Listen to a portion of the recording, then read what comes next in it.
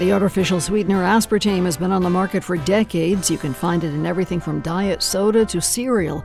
It's on the store shelves as NutraSweet and Equal, but coming up, questions about the health risks of consuming too much. Today is Thursday, the 13th of July. This is WBUR's All Things Considered.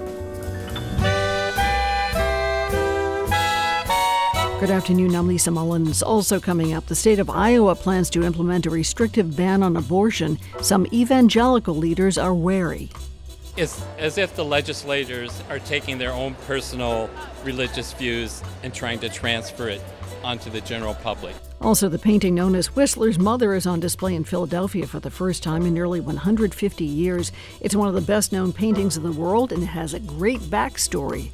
You'll hear about it coming up on WBUR. It's 4:01.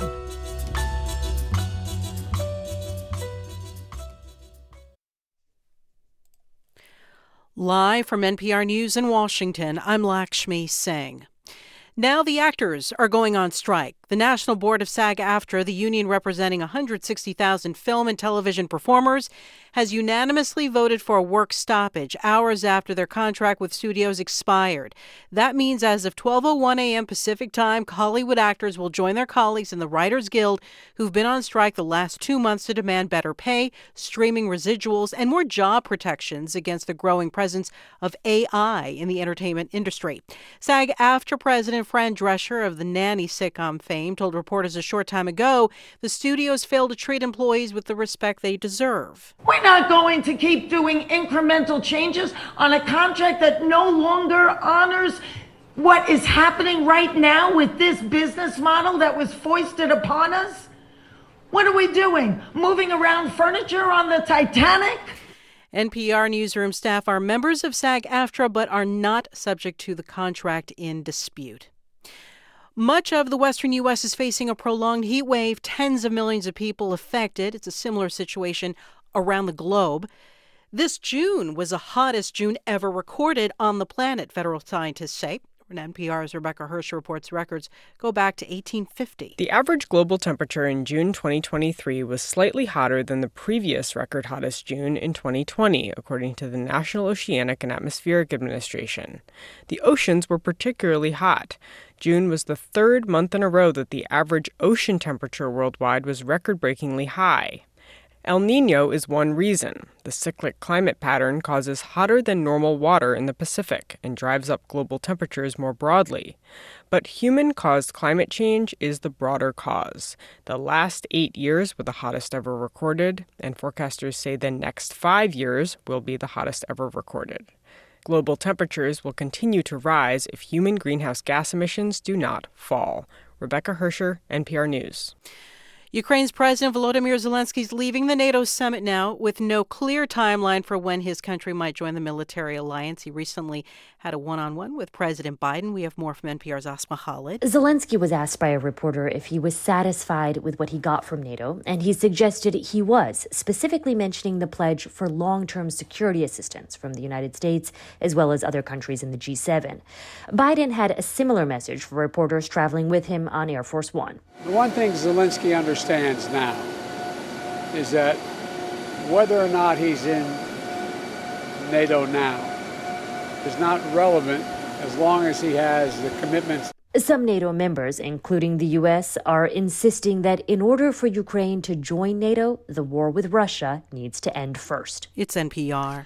This is 90.9 WBUR in Boston. I'm Lisa Mullins. 45 members of a federal emergency rescue group based in Beverly are deployed in Vermont as it recovers from massive flooding and braces for more rain. Search and Rescue Team Task Force 1 spokesman Tom Katsunis says the team includes water rescue specialists and medical personnel.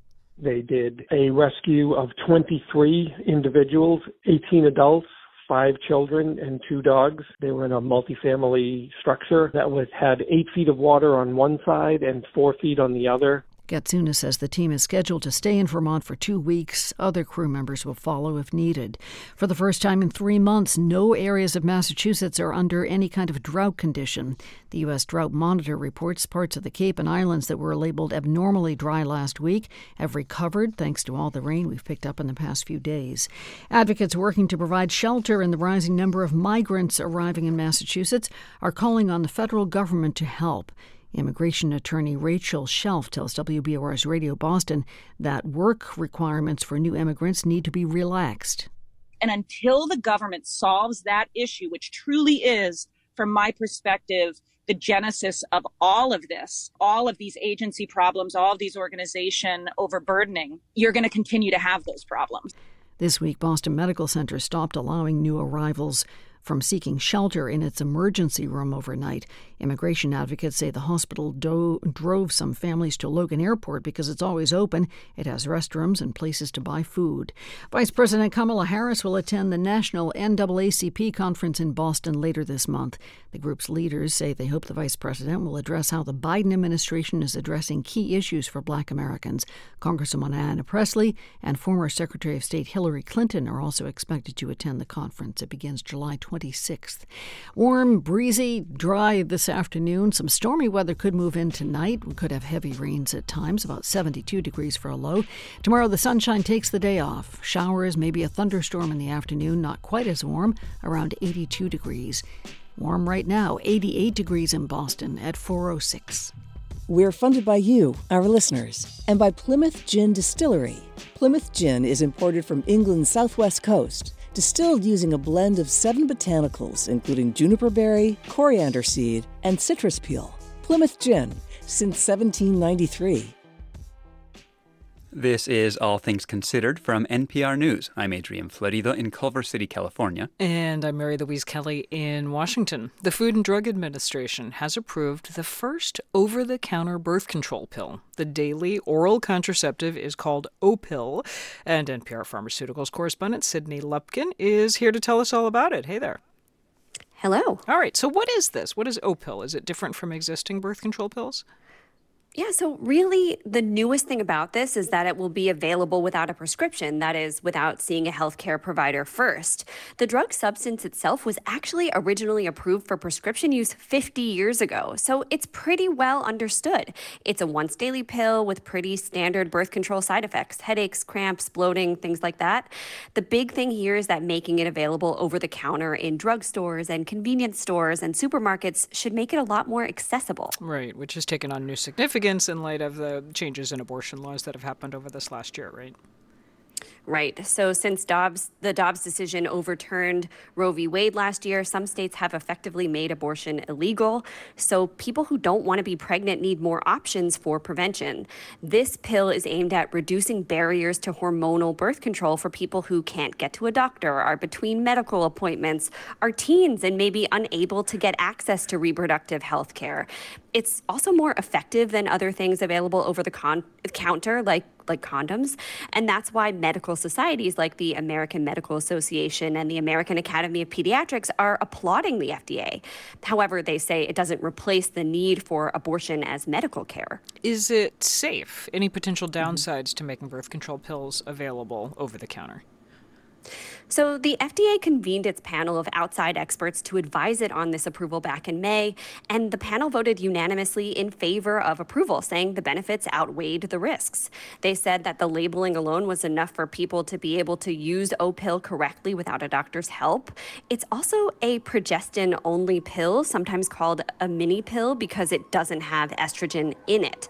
Dr. Sarah Prager, a professor of obstetrics and gynecology at the University of Washington Medical School, says that makes it even safer than other birth controls. The progestin-only pill has an extremely high safety profile, and virtually no one can have a health concern using a progestin-only pill. She added that studies show people can adequately determine whether they are good candidates for birth control by looking at the label like they would for Tylenol or ibuprofen. Of course, the onus is on the person taking the pill to make sure they get a new pack when they run out, because skipping doses renders the pill less effective. Two practical questions, Sydney. When can people get it, and how much will it cost?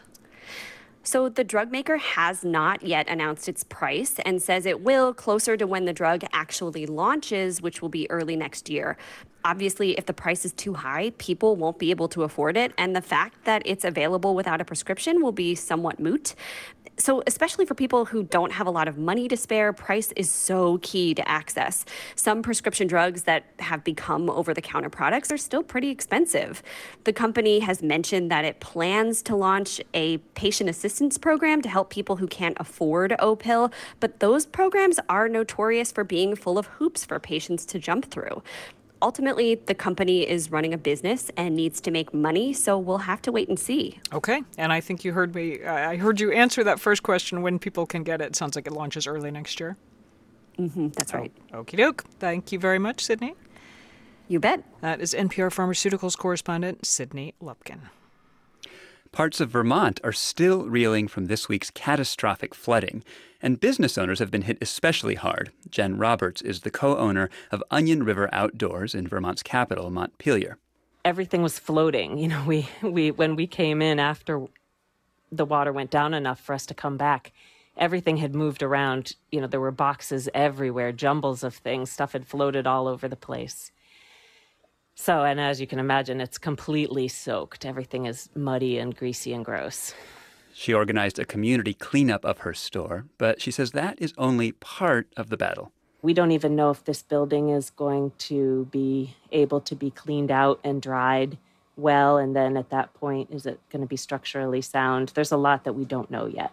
And it's that uncertainty that's been hardest to navigate. I worried about it a lot the night that everything was flooding. How are we going to do this? But in the middle of the night, you worry about things that in the daylight seem a little bit more optimistic. And I do trust that we will be able to put this back together. You know, we did after COVID, and we managed to recover. So I trust that we will do that again. Another key part of Vermont's economy has also been impacted by the floods: agriculture.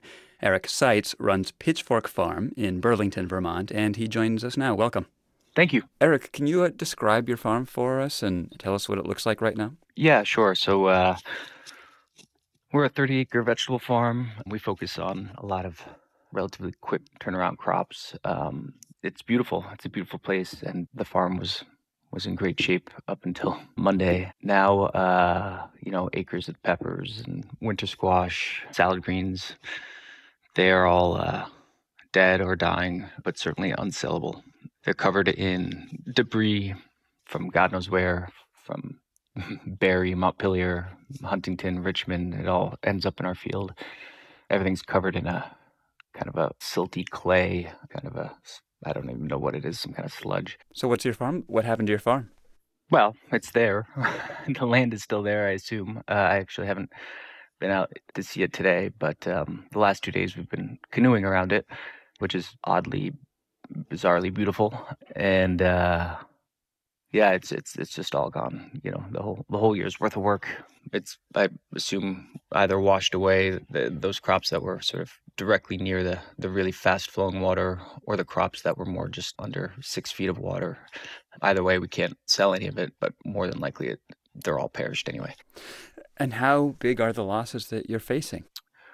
Well, I'd conservatively estimate somewhere around 350 to 400,000 in lost crop sales. Yeah. And so what does that mean for your farm, going forward? Well, we incur a lot of debt in the spring. It's an investment that we know will pay off come September and October. That return on investment probably will not happen this year, but the debts remain. So when the fields dry out enough, we'll continue to plant quicker growing crops. I think salad greens, bunching herbs, radishes, things like that. That's primarily to keep our crew afloat and to pay down debt. But as far as the rest of it, I'm not sure. We're hearing a lot from scientists about the role that the changing climate is playing in these kinds of storms. And I wonder, do you think that this storm is going to change the way that you farm? I wish it were so. We live in a relatively expensive state as far as real estate. I'm lucky enough that I've been at this now for 18 years and I've been able to slowly grow my business. And to be honest, I just don't know where else I could go and do this work. So for now, no, I think we'll be staying put. And, I think we'll be a little more cautious in the future as far as the scale of what we do, and probably try and incur less debt in the spring. It's starting to feel more and more like a gamble.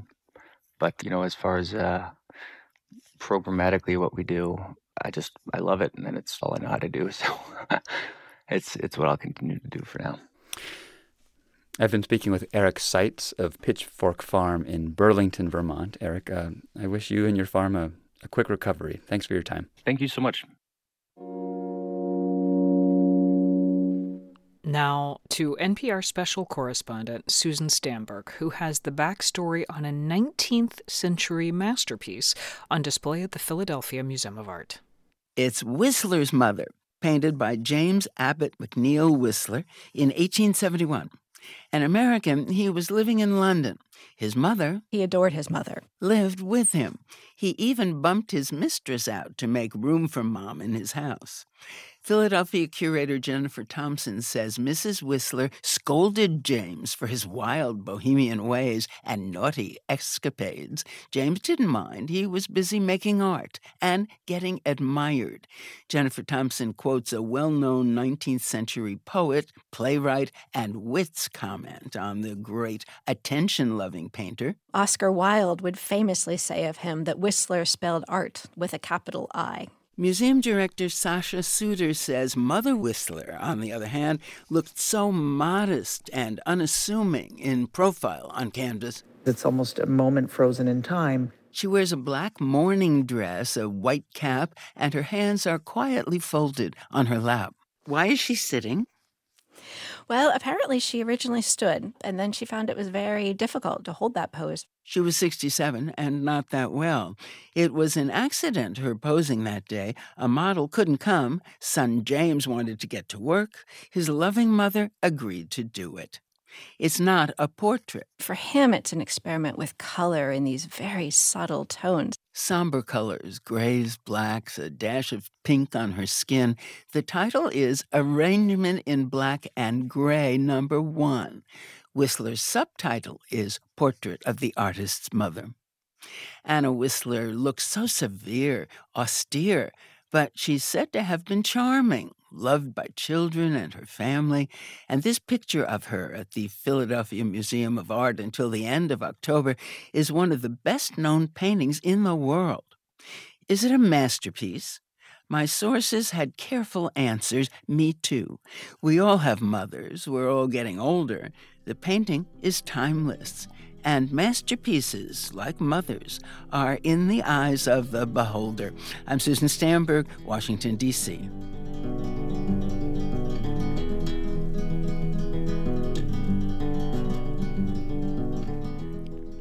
You're listening to All Things Considered from NPR News. This is 90.9 WBUR. Stocks picked up more steam today. The Dow rose more than 0.1%. S&P gained more than 0.8%, and the Nasdaq rose more than 1.5%. Also, in local business news, Massachusetts officials estimate at least 1,000 acres of crops in the western part of the state were destroyed by this week's flooding. Massachusetts Agricultural Commissioner Ashley Randall says small farmers were hit hard. We estimate that there could be 75, at least, farms that were impacted and potentially $10 million in losses to the agricultural sector. Randall says the state's working to provide assistance to those farms that felt the impact. This is WBUR. For the perfect spot to host your next event, discover City Space, WBUR's hidden gem on Commonwealth Avenue. Whether for a gala, board meeting, or wedding, City Space is the ideal setting for unforgettable occasions in a gorgeous state-of-the-art venue. We'll help make your vision a reality. More at wbur.org/rentals. Listen to WBUR anywhere you're heading this summer. Just tap to listen live and catch up on all that's happening in the news. Download or update the WBUR app now. We're funded by you, our listeners, and by Boston Children's Hospital. thanking the community for once again helping make them one of the best children's hospitals in the nation. Boston Children's, where the world comes for answers. Should see clouds continue to gather over the next few hours tonight. Anywhere from damp to kind of stormy. The chance of heavy rain, lows about 73. Then for tomorrow, clouds hang in there, maybe some rain, topping out at about 82 degrees. 88 now in Boston. This is WBUR.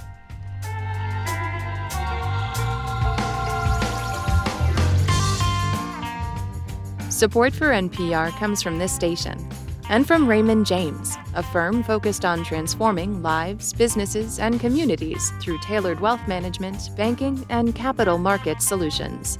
Learn more at raymondjames.com. From Indeed, Indeed is committed to helping businesses of any size attract, interview, and hire candidates all in one place. More at Indeed.com/NPR. And from listeners like you who donate to this NPR station. From NPR News, this is All Things Considered. I'm Adrian Florido. And I'm Mary Louise Kelly. We're going to take the next few minutes to talk through rising tensions in East Asia. Now, there's several things going on at once. This week, North Korea launched an intercontinental ballistic missile that flew for a longer time than any of its previous ICBMs. The U.S., meanwhile, is expected to send a nuclear-armed submarine to the Korean peninsula, first time in decades that's happened. And on top of that, tensions are increasing between China and U.S. allies in Asia, Japan and South Korea. So what is driving the spike in regional tensions? Well, NPR's Anthony Kuhn, who is usually based in Seoul in South Korea, but who this week is here in Washington, is here in the studio. So nice to see you, Anthony. Nice to see you in person, Mary Louise. Okay, start with Pyongyang and these missile tests. I know it's always hard to have any visibility into what North Korea is up to, but what are they up to here? Well, they tested their newest missile this week, which is theoretically capable of hitting the U.S., and they first tested this missile 3 months ago, and so we knew they were going to be doing more to perfect it. These missile tests happen so often that we in South Korea are not terribly startled by them, but I will say that in May, there was one which triggered alerts on our cell phones at 6 a.m. and told us to seek shelter or evacuate. And for the first time, I found out that there is actually a shelter, an evacuation center in the building across the street from me. So some of these tests... So you had to investigate where you would Yes. go evacuate if you were going to have to do it. Exactly. Okay, so that's a little bit of what is happening in the air in the region, or might be happening in the air. What about this U.S. move to send a submarine? This is presumably to try to deter adversaries, reassure allies? That's right. The allies want reassurance. They're feeling nervous. However, critics say that, sending the submarines is really more for show because they could fire these missiles from a far greater distance and they'd be safer, whereas if they travel into the shallow waters near the Korean peninsula, they'll be more vulnerable. And sometimes it's actually easier to deter the adversaries than to reassure the allies. South Korea is so nervous that it has been talking earlier this year about the possibility of getting its own nuclear weapons, not relying on the U.S.'s, and the U.S. had to tamp that down. They said that will not be happening, and so that has shown the difficulty of reassuring allies. I mentioned growing tension between China and U.S. allies in Asia, specifically Japan, South Korea. What is behind that? Well, both South Korea and Japan are under conservative governments that have drawn closer to each other, closer to Washington, and distanced themselves from both China and North Korea. And that has caused frictions. For example, China's ambassador to South Korea, Xing Haiming, said last month to South Korea, "Do not bet against us. Do not bet against China." So they have a tricky task to try to shake Seoul and Tokyo loose from their alliances with Washington instead of pushing them deeper into Washington's embrace. And meanwhile, complicating even that, there are tensions between these two allies, between Japan and South Korea. Walk me through what's at stake there and whether that's improving? Yes, well, the U.S.'s strategy for dealing with China is centered on working with its allies, South Korea and Japan. However, what it would like which is a three-way alliance, is not what it has. It has two separate alliances, and Japan and South Korea, because of their historical tensions and feuds, don't always work together. Now, partially through the U.S.'s involvement, South Korea and Japan have begun to mend fences, but they still have many unresolved issues. One is the issue of Japan's use of forced labor of Koreans during World War II. Many South Koreans are not happy with the deal that South Korea has proposed on this. And another example is the crippled Fukushima nuclear reactor, from which Japan is going to start emptying treated wastewater into the Pacific Ocean. And South Korea's government says that's okay. But South Korea's people are not happy with it. So all of these things could pose difficulties for this crucial relationship that the U.S. is counting on in East Asia. Crucial relationships. It sounds like it's many different paths that the U.S. is going to be needing to work at once. That is NPR's Anthony Kuhn, usually in Seoul for us, this week in Washington and right in front of me here in the studio. Great to see you. Thank you. Thank you so much, Mary Louise. For thousands of athletes, old age has not been enough to keep them from competing in sports like pickleball, shuffleboard, even basketball. As Jillian Forstat from member station WESA reports, competitors at the National Senior Games are vying to take home the gold. Inside the Lawrence Convention Center in downtown Pittsburgh, roughly a dozen teams, men and women, play basketball, half court. So it's a little bit disappointing as you're aging, can't move as quickly, because that's what I am accustomed to, moving and maneuvering quicker than most people. Sheila Bingham came with her team, the Jackson Madison Elite from Jackson, Tennessee. And we actually have a player that's 82. Yeah, so she is my motivator. When I see her, I can't quit. I'm encouraged to do more and keep playing. Back in high school, Bingham led the women's team. But older female athletes at the games remember a time when school teams for girls weren't guaranteed. In the early 1970s, Jean Trimboli of Norwalk, Connecticut was the first woman to receive a basketball scholarship to Sacred Heart University. First captain, we had 6 girls on the team, that was it. And, just played the 4 years, and after that, where I lived and where I was from, there was nothing else. And then married and had my starting 5, I call them. The starting 5, no subs. Though Trimboli remained involved in the sport, coaching and running leagues for her kids, she longed to play again. Then, at 56, she found the Connecticut Classics. Now I'm playing Sunday mornings, I play Wednesday nights, I play nationals, now I can't get enough.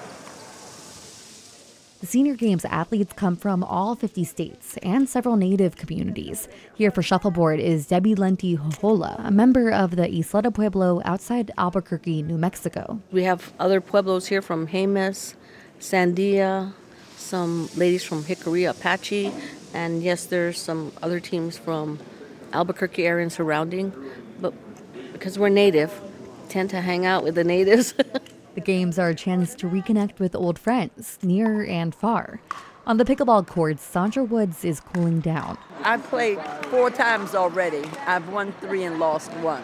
For 51 years, Woods taught physical education in D.C. schools. And we played paddleball, so this was an easy transfer for me.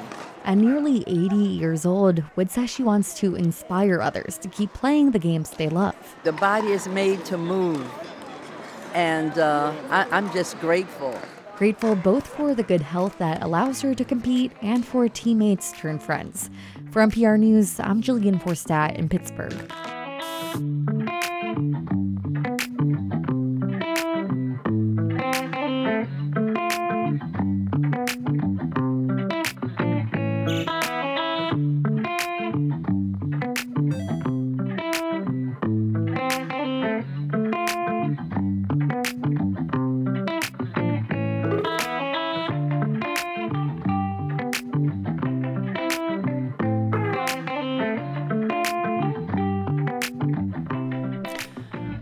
This is NPR News.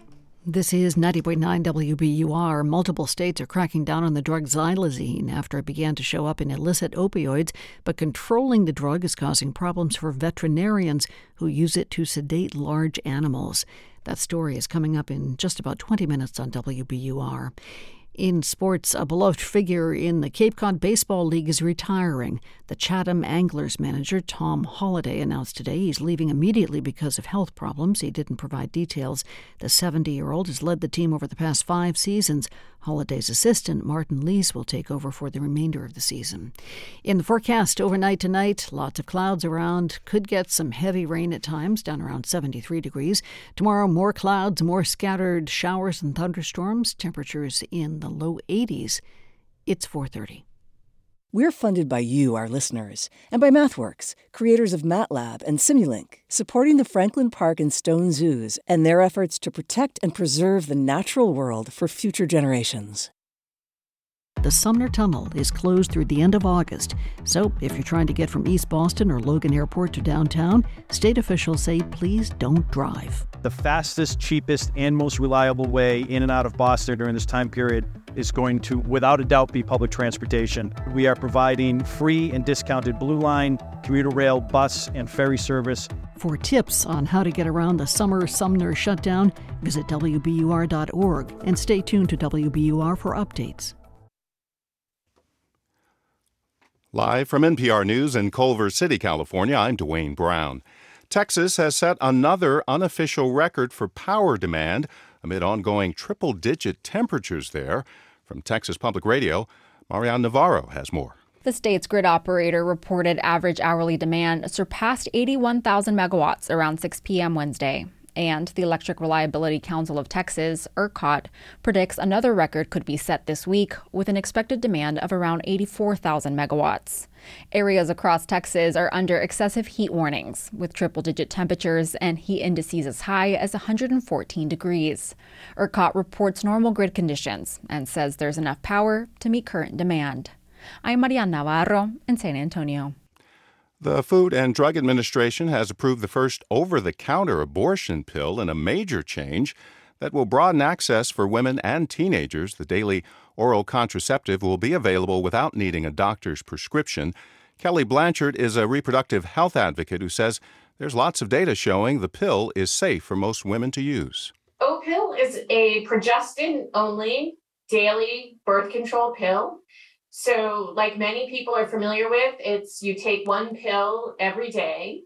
It was originally approved in 1973. It has a very long and well-established safety and effectiveness record.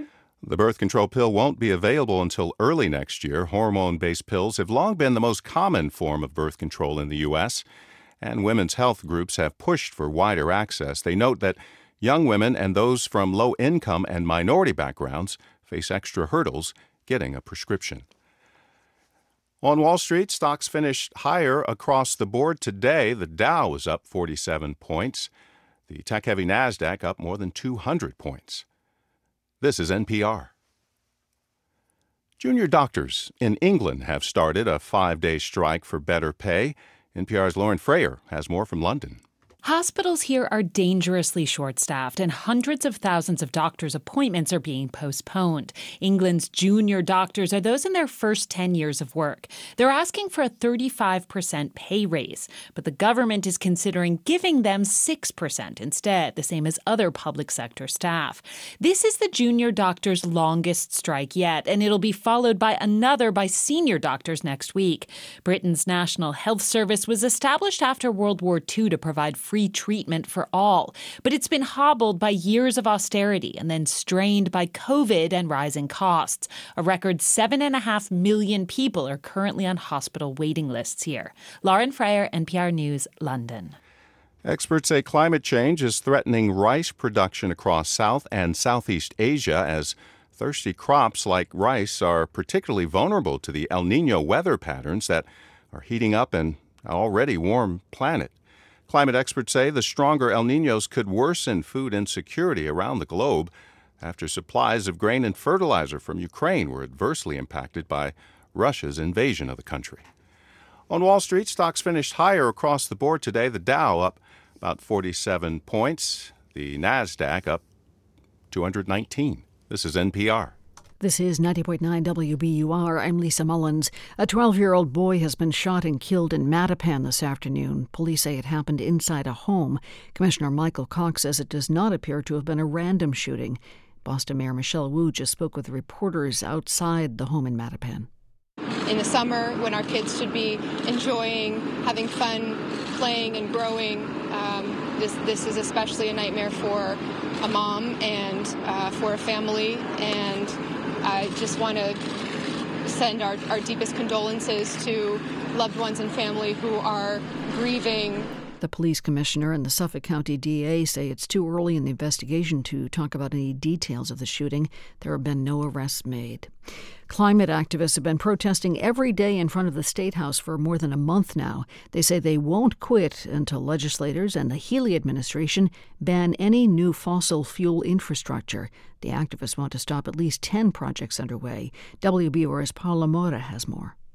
Activists led by the group Extinction Rebellion take 2-hour turns holding placards at the State House entrance. They talk to people and write daily postcards to elected officials. The group wants to stop projects like the Hanscom Field expansion in Bedford and the proposed liquefied natural gas facility in Charlton. Isaiah Shadrack has been going twice a week since the protests began in June. I'm happy to come out here once or twice a week, in perpetuity. And so my only hope is that my representatives don't force me to do that. The group says they haven't received any response yet to their demands. For 90.9 WBUR, I'm Paula Moda. The city of Worcester announced today the West Nile virus has been found in mosquitoes collected there. While the risk level remains low, the area where the virus was detected will be sprayed next Tuesday after sunset. West Nile virus can cause flu-like symptoms and, in rare cases, severe illness. No human cases of West Nile have been reported this year. 8 cases were confirmed last year. In the forecast, generally cloudy skies tonight. Shouldn't rain for long, but when it does, we could get pelted. Temperatures about 73. Then for tomorrow, clouds, scattered showers, only making it to the low 80s. Right now, still 88 degrees in Boston at 4:37. Support for NPR comes from this station and from Heather Sturt Haga and Paul G. Haga, supporting African Wildlife Foundation, working to ensure wildlife and wild lands thrive in modern Africa. Learn more at awf.org. From Jarl and Pamela Mohn, focusing on civil liberties, foster youth, public radio, and the arts. And from the William T. Grant Foundation, supporting research to improve the lives of young people at wtgrantfdn.org. This is All Things Considered from NPR News. I'm Mary Louise Kelly in Washington. And I'm Adrian Florido in Culver City, California.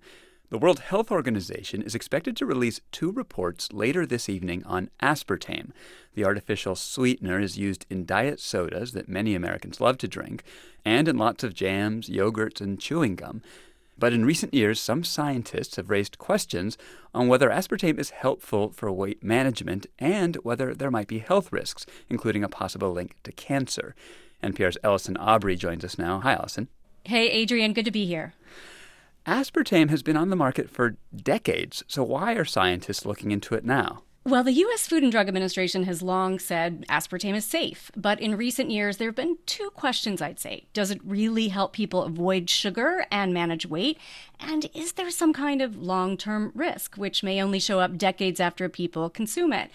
There have been a few studies that show people who consume the highest amounts of aspartame have a slightly higher risk of certain cancers.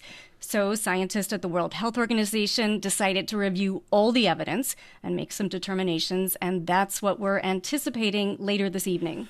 It does seem, Allison, that after nearly 50 years, scientists would already have the answer to this question. Yeah, well, there have certainly been a lot of animal studies over the years, and the FDA says there's a lot of evidence to show it's safe. But when it comes to studying the effect and exposure in people over time, Dr. William Dayhut, he's the chief scientific officer at the American Cancer Society, told me there are some gray areas. Well, I think there's actually been very little research, surprisingly. Most of the research, the ones that show that, a very limited link to cancer, you have potential confounders. So I think that's one issue. For example, a French study published last year that included about 100,000 people did point to a slight increased risk of breast and obesity-related cancers among people who consumed the highest levels of aspartame. But there have also been studies in the U.S. that don't find a link. So it's actually quite tricky to identify an independent risk. And most of the time, the researchers have not been able to track aspartame consumption over time to know how much people are really consuming. So on one hand, aspartame is well studied, but there are still unanswered questions. Well, the reason that a lot of people consume aspartame-sweetened drinks or food, presumably, is to avoid sugar and to manage their weight. So what does the research say about this? Is it helpful to people who want to reduce body weight? I think it depends on who you ask and which studies you look at. Here again, there's some conflicting evidence. I've reported on studies going back 10 years or so that found swapping high-calorie sugar-sweetened sodas for zero-calorie options can be helpful for a kind of obvious reason. You're cutting back on calories. But it turns out it may be a lot more complicated than that. In recent years, there are studies showing that artificial sweeteners may, in some people, increase appetite or cravings. In one small study, women ate more food after they consumed artificially sweetened drinks compared to when they drank regular sugar-sweetened drinks. Interesting. Why is that? Well, there's an idea that perhaps the body is tricked somehow when we taste artificial sweeteners to think, hey, sugar is coming. And when it doesn't come, we seek it elsewhere. So perhaps in the long run, it's not helpful, and it may just depend on the person. There's also some suggestion that artificial sweeteners can alter our microbiomes in a way that may increase the risk of type 2 diabetes. And back in May, the World Health Organization concluded that there's no evidence of a long-term benefit of consuming artificially sweetened drinks. That's NPR's Allison Aubrey. Thanks for your reporting. Thanks, Adrienne. Good to be here. For thousands of athletes, old age is not keeping them from competing in sports, including pickleball, shuffleboard, even basketball. As Jillian Forstadt from member station WESA reports, competitors at the National Senior Games are vying to take home the gold.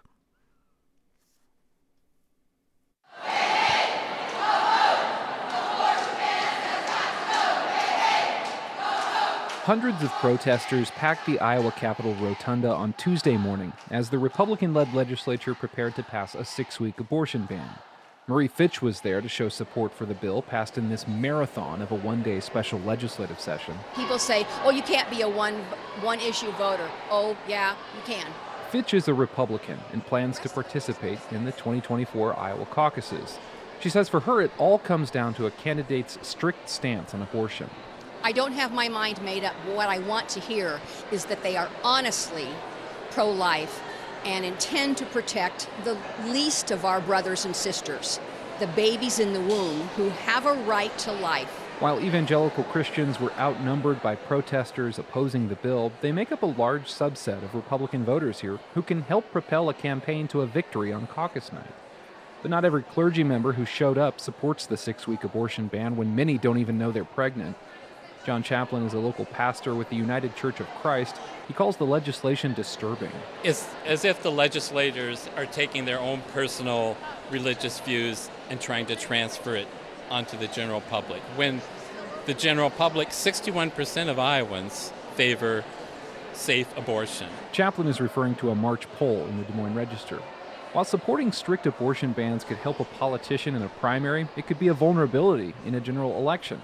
At a campaign stop in Iowa last week, Donald Trump took credit for overturning the guaranteed right to an abortion, reminding the crowd that he appointed 3 justices to the Supreme Court. They ruled against Roe v. Wade, giving pro-lifers a tremendous power to negotiate.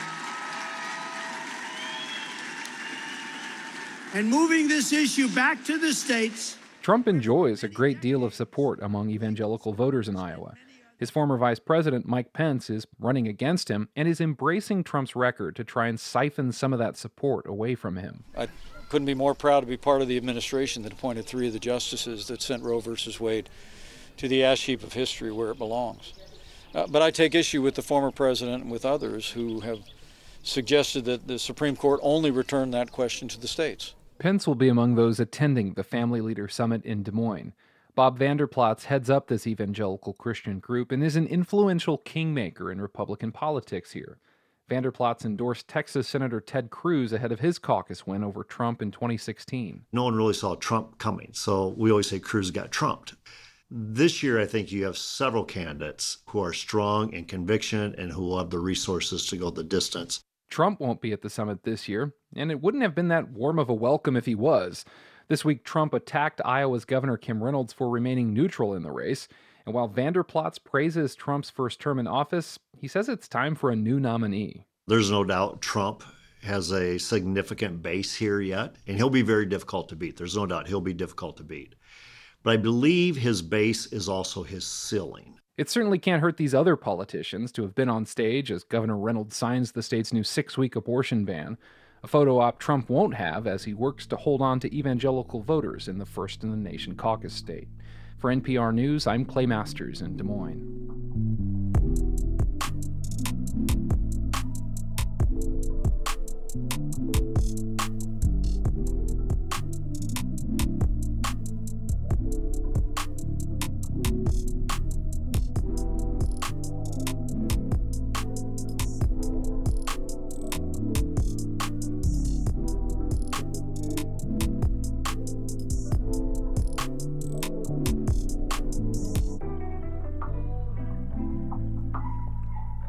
You're listening to All Things Considered from NPR News. Xylazine is a decades-old drug used to tranquilize large animals. Recently, drug dealers have been using it to increase the effects of illegal opioids with dangerous results. Some states are starting to crack down on the drug, but veterinarians are finding those restrictions are cumbersome for their practices. WYPR's Scott Massioni reports. All right, come on, Ernie. Come on, Amanda. All right, come on out. So why don't you come this way? Sure. Veterinarian Dr. Justin Sabota is about to inject a drug similar to xylazine in a horse named Ernie at a farm in Maryland. Within seconds, Ernie's head is drooping and his body language becomes lethargic. Ernie's getting electrical therapy on his back leg. So sometimes I will give him more sedation than this, but he's a pretty good character, and we're going to kind of see how if I need to resedate him, I will. The Drug Enforcement Administration found xylazine in 11% of drug overdoses last month. The drug increases the effects of opioids, but also causes sores and further depresses vital bodily functions. Sabota says he uses the drug on his horse patients often. Now I'm going to try to lock it up a little bit more in my controlled drug box, if you will, just because of what's happening nationally. Sabota's being extra cautious for now, but some states like Ohio and West Virginia have controlled the substance in an effort to reduce human consumption. But some vets say the tactic is placing an undue burden on them and may hurt animals in the long run. Dr. Eric Gordon's a large animal vet in Ohio where the drug is controlled. Traditionally, that's one of those injectable products that I've kept right at the front of the drawer that's within the easiest reach because in some cases you need that sedation effect very, very quickly. Doctors must be registered and trained to use controlled substances. They must also properly store and dispose of them. That means reaching for xylazine to quickly subdue a bucking bronco gets more complicated. If the animal's in danger of harming itself or the people around it, Gordon needs to go through a legally required two-lock system to access the drug. But that's not the only thing vets are concerned about as states put regulations on xylazine. Dr. Jim Zelliff is a veterinarian who has a leadership role in the American Association of Equine Practitioners. It greatly increases the cost both to us when we purchase the drugs and to the owners when we use the drugs on their animals. He says his practice used xylazine 400 times in the first quarter of 2023 for things like dental work, exams, and other small procedures.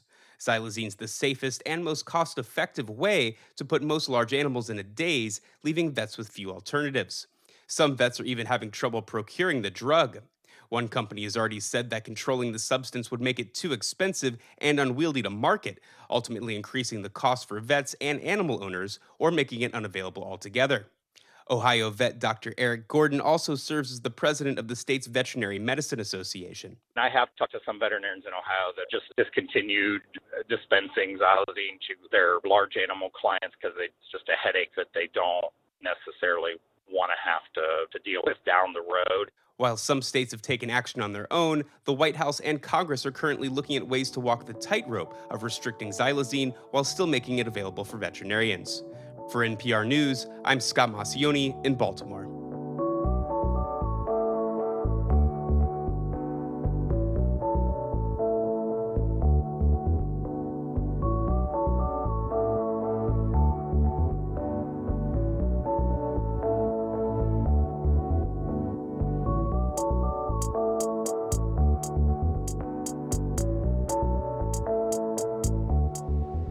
You're listening to All Things Considered from NPR News.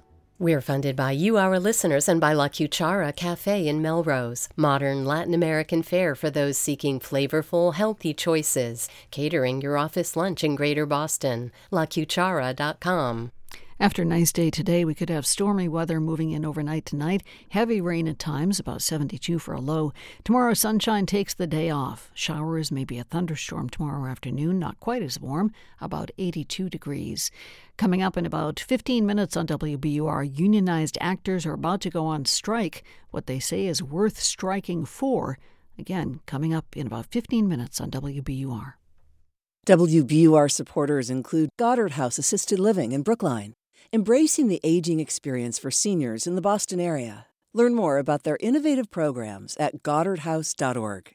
And Simone Lee at the ICA. See why Lee was named one of Time's top 100. Now on view, icaboston.org. This is All Things Considered from NPR News. I'm Adrian Florido. And I'm Mary Louise Kelly, and we're going to hand things right off now to our colleague Rachel Martin for another conversation from her series about building a life of meaning. It's called Enlighten Me. Sarah Hurwitz grew up in what she would describe as a culturally Jewish home. Her parents weren't religious, but they sent her to Hebrew school because that's sort of what was expected. And they genuinely wanted her to understand her heritage and to feel part of a Jewish community. But it didn't really take. By the time I became a bat mitzvah, I was like, thank you. It's been great, but there's really nothing to see here, right? That was my feeling at age 13. It's like I did what I needed to do, and then I was ready. And if I wanted to find meaning or spirituality, I figured I'd just have to look elsewhere. But elsewhere never materialized. In her 30s, Sarah was at the pinnacle of her career as a political speechwriter, working in the White House, writing for President Barack Obama. Despite all that, she was craving a deeper sense of meaning in her own life, and she found it right back where she started.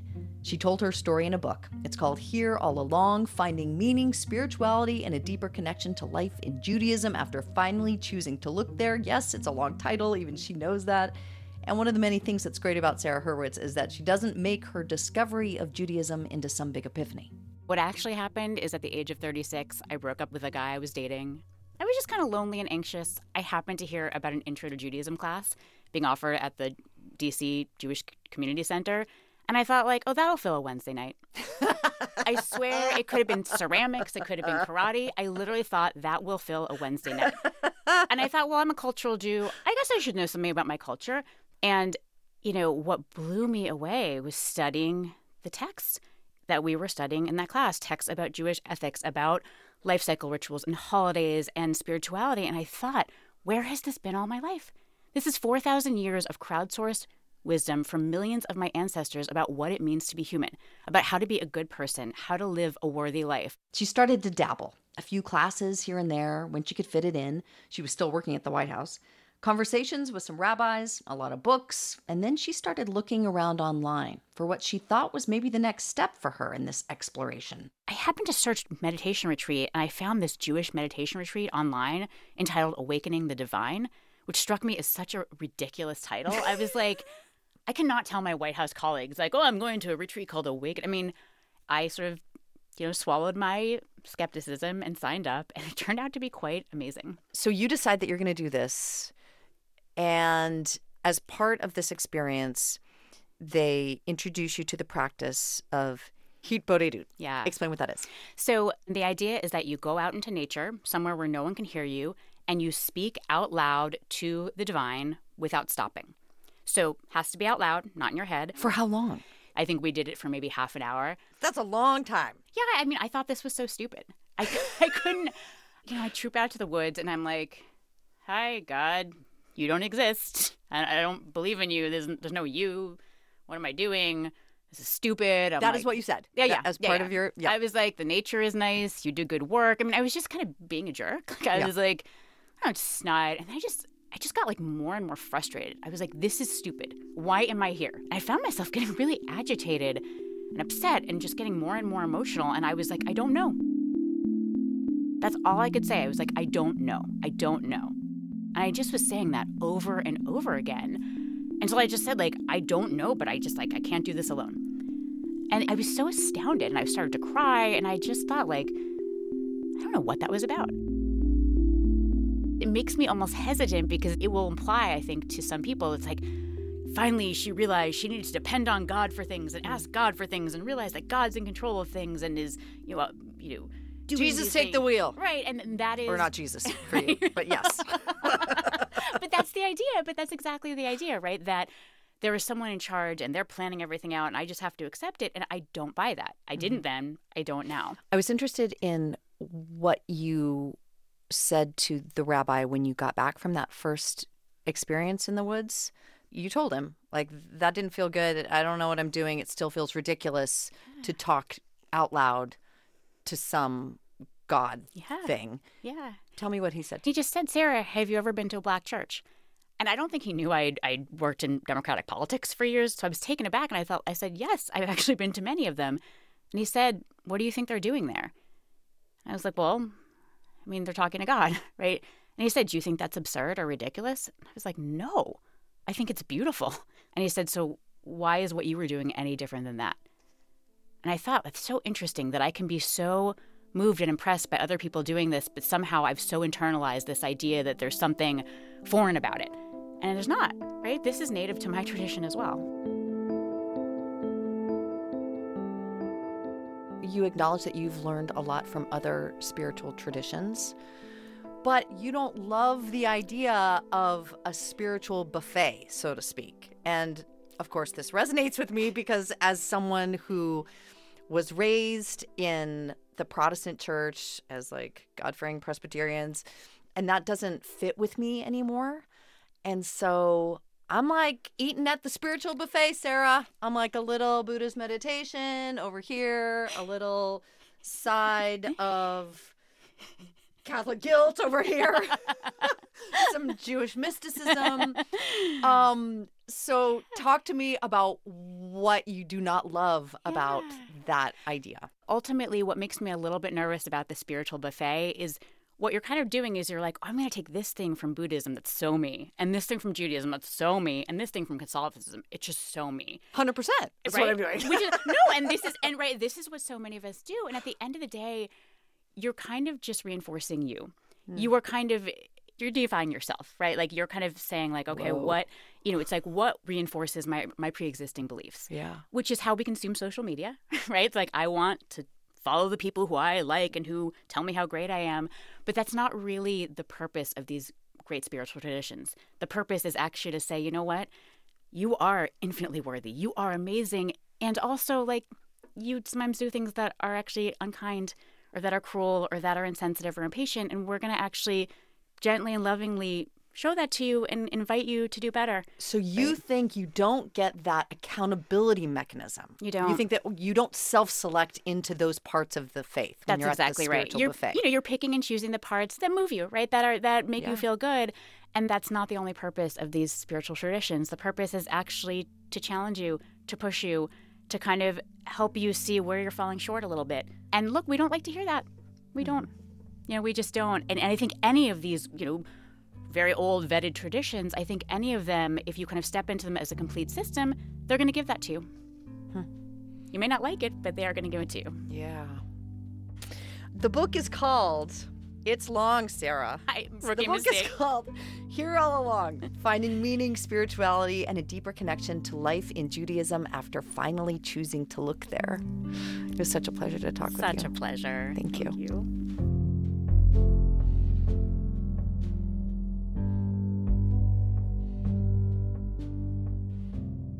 You're listening to All Things Considered from NPR News.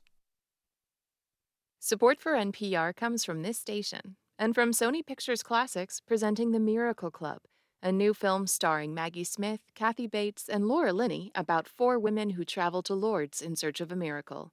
Starts Friday everywhere, only in theaters. From Fidelity Investments, a dedicated advisor can help create a wealth plan for a full financial picture. More at fidelity.com/wealth. Fidelity Brokerage Services, LLC. From Ooma, a cloud-based phone service for any size business, with an automated virtual receptionist, video meetings, and other features to connect to customers and coworkers anywhere at ooma.com/NPR. And from listeners like you who donate to this NPR station. Want some new summer reads on us? Sign up for WBUR's Beach Books newsletter in the month of July, and you could win a $30 gift card to Beacon Hill Books. We're picking from our subscribers each week, so sign up for Beach Books at wbur.org/beachbooks. I'm senior business reporter Yasmin Amer. This is 90.9 WBUR FM Boston, 92.7 WBUA Tisbury, and 89.1 WBUH Brewster. Listen anytime with our app or at WBUR.org. WBUR, Boston's NPR news station.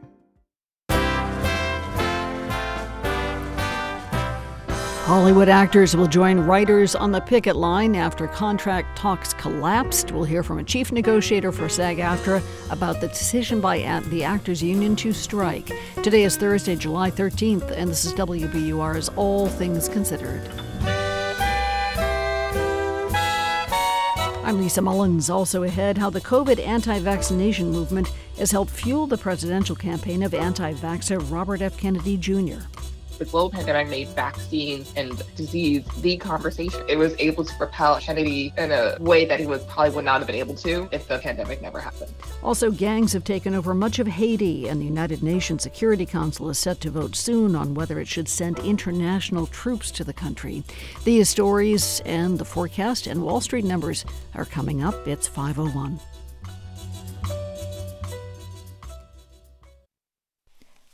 Live from NPR News in Washington, I'm Windsor Johnston. The Hollywood Actors Union is on strike, marking the first joint walkout, writers and actors, in decades. Ongoing negotiations broke down last night between SAG-AFTRA and the Alliance of Motion Picture and Television Producers. In a fiery speech in Los Angeles today, Union President Fran Drescher said members will remain off the job until a fair contract can be achieved. The jig is up, AMPTP. We stand tall. You have to wake up and smell the coffee. We are labor and we stand tall and we demand respect. You share the wealth because you cannot exist without us. Despite the 11th hour intervention of a federal mediator, the Actors Guild failed to reach an agreement. NPR's Mandalee Del Barco has more on the dispute between the two sides. Federal mediators monitored the final hours of the negotiations before the contract expired. The two sides were reportedly at odds over how much compensation performers should get in residuals from the streaming platforms and the use of artificial intelligence in shows and movies. Union actors are expected to join the picket lines with screenwriters from the Writers Guild of America. They walked off the job over similar issues at the beginning of May. Under the strike rules, union performers will not be able to publicize any movies or shows they're in. Mandalee Del Barco, NPR News. NPR newsroom staff are members of SAG-AFTRA but are not subject to the contract in dispute. The United States Secret Service completed its investigation into how a small baggie of cocaine got into the White House earlier this month. NPR's Deidre Walsh reports the agency says it was unable to identify who was responsible. The Secret Service says it conducted forensic testing and other analysis after a powdery substance was found in a lobby area in the White House on July 2nd. FBI lab results confirmed it was cocaine, but could not detect fingerprints or DNA. There was no surveillance video of the area that could help determine who deposited the cocaine. After a briefing on Capitol Hill, Republicans are calling the investigation a cover-up, without evidence, saying the White House has multiple security layers. The Secret Service says the investigation is closed due to a lack of physical evidence. Deirdre Walsh, NPR News. A federal jury has announced that the man convicted of killing 11 people at a Pittsburgh synagogue in 2018 is now eligible for the death penalty. In the next phase, a jury will hear additional evidence and testimony on whether Robert Bowers should be sentenced to death or life in prison. You're listening to NPR News in Washington. This is 90.9 WBUR in Boston. I'm Lisa Mullins. A 12-year-old boy died this afternoon after he was shot inside a Mattapan home. Suffolk County DA Kevin Hayden says the investigation is in the early stages. At this point, I think people can rest relatively assured that we don't believe there's any threat to future public safety at this time. But other than that, we can't comment on the specifics. There have been no arrests. The boy was pronounced dead at the hospital. Boston Mayor Michelle Wu thanked the first responders who attempted to revive him. Wu says crisis counselors are now being made available in the neighborhood. A new flood watch goes in effect tonight for much of Massachusetts. The rain could begin late tonight and continue off and on through the weekend. National Weather Service meteorologist Kyle Peterson says thunderstorms could let loose with up to 2 inches of rain over the next 3 days. All the rain we've had will make it a lot easier for heavy rain to cause flash flooding than it would if it were, had been dry outside. And also, this is going to affect our rivers, like the Connecticut River. The Connecticut River is near flood stage in western Mass. For the first time, you'll be able to buy a birth control pill without a prescription. Kelly Blanchard is president of Cambridge-based IBIS Reproductive Health. She says today the Food and Drug Administration's approval will save women time and money by not having to turn to a doctor. This access to a pill directly over the counter will mean that people can have vastly different access to a highly effective birth control method. Congresswoman Catherine Clark and Ayanna Pressley are calling on the Food and Drug Administration to calling their approval a major step forward in health care equity. Vice President Kamala Harris will address the NAACP National Convention in Boston. In making the announcement today, NAACP President and CEO Derek Johnson says he's confident that the Vice President will help motivate people to continue the fight for racial justice. Former First Lady and Secretary of State Hillary Clinton is also set to speak. The 114th National NAACP Convention in Boston runs from July 26th to the 2nd of August. In the forecast, 86 degrees right now. It's been a nice day overnight tonight. Could be damp in some areas, could be stormy in others. A chance of heavy rains, about 73 degrees. And then for tomorrow, look for more clouds around, more rain.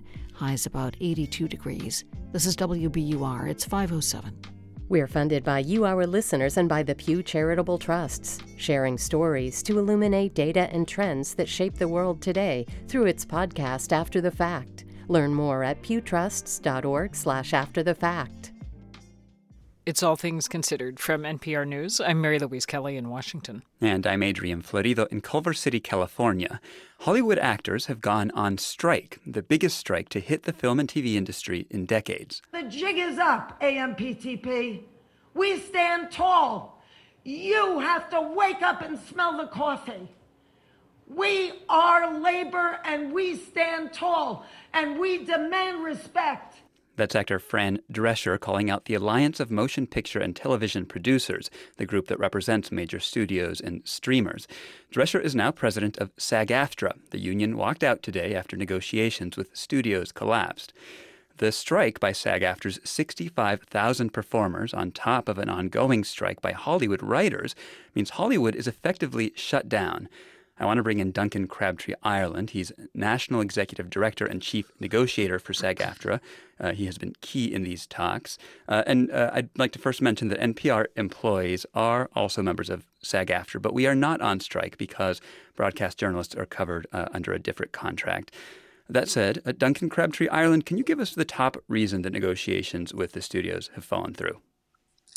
Sure, and thanks for having me on, Adrian. The top reason really is that the companies have been unwilling to engage on the key issues that are the center of these negotiations, whether it's their refusal to agree to to increases in minimum salaries to make sure that our members are making not making less money today than they were making in 2020, whether it's the insistence on ignoring our proposals regarding sharing money in the streaming world, or whether it's their insistence on proposals in artificial intelligence that really don't provide the kind of protection that our members expect and need against the unrestrained use of that technology.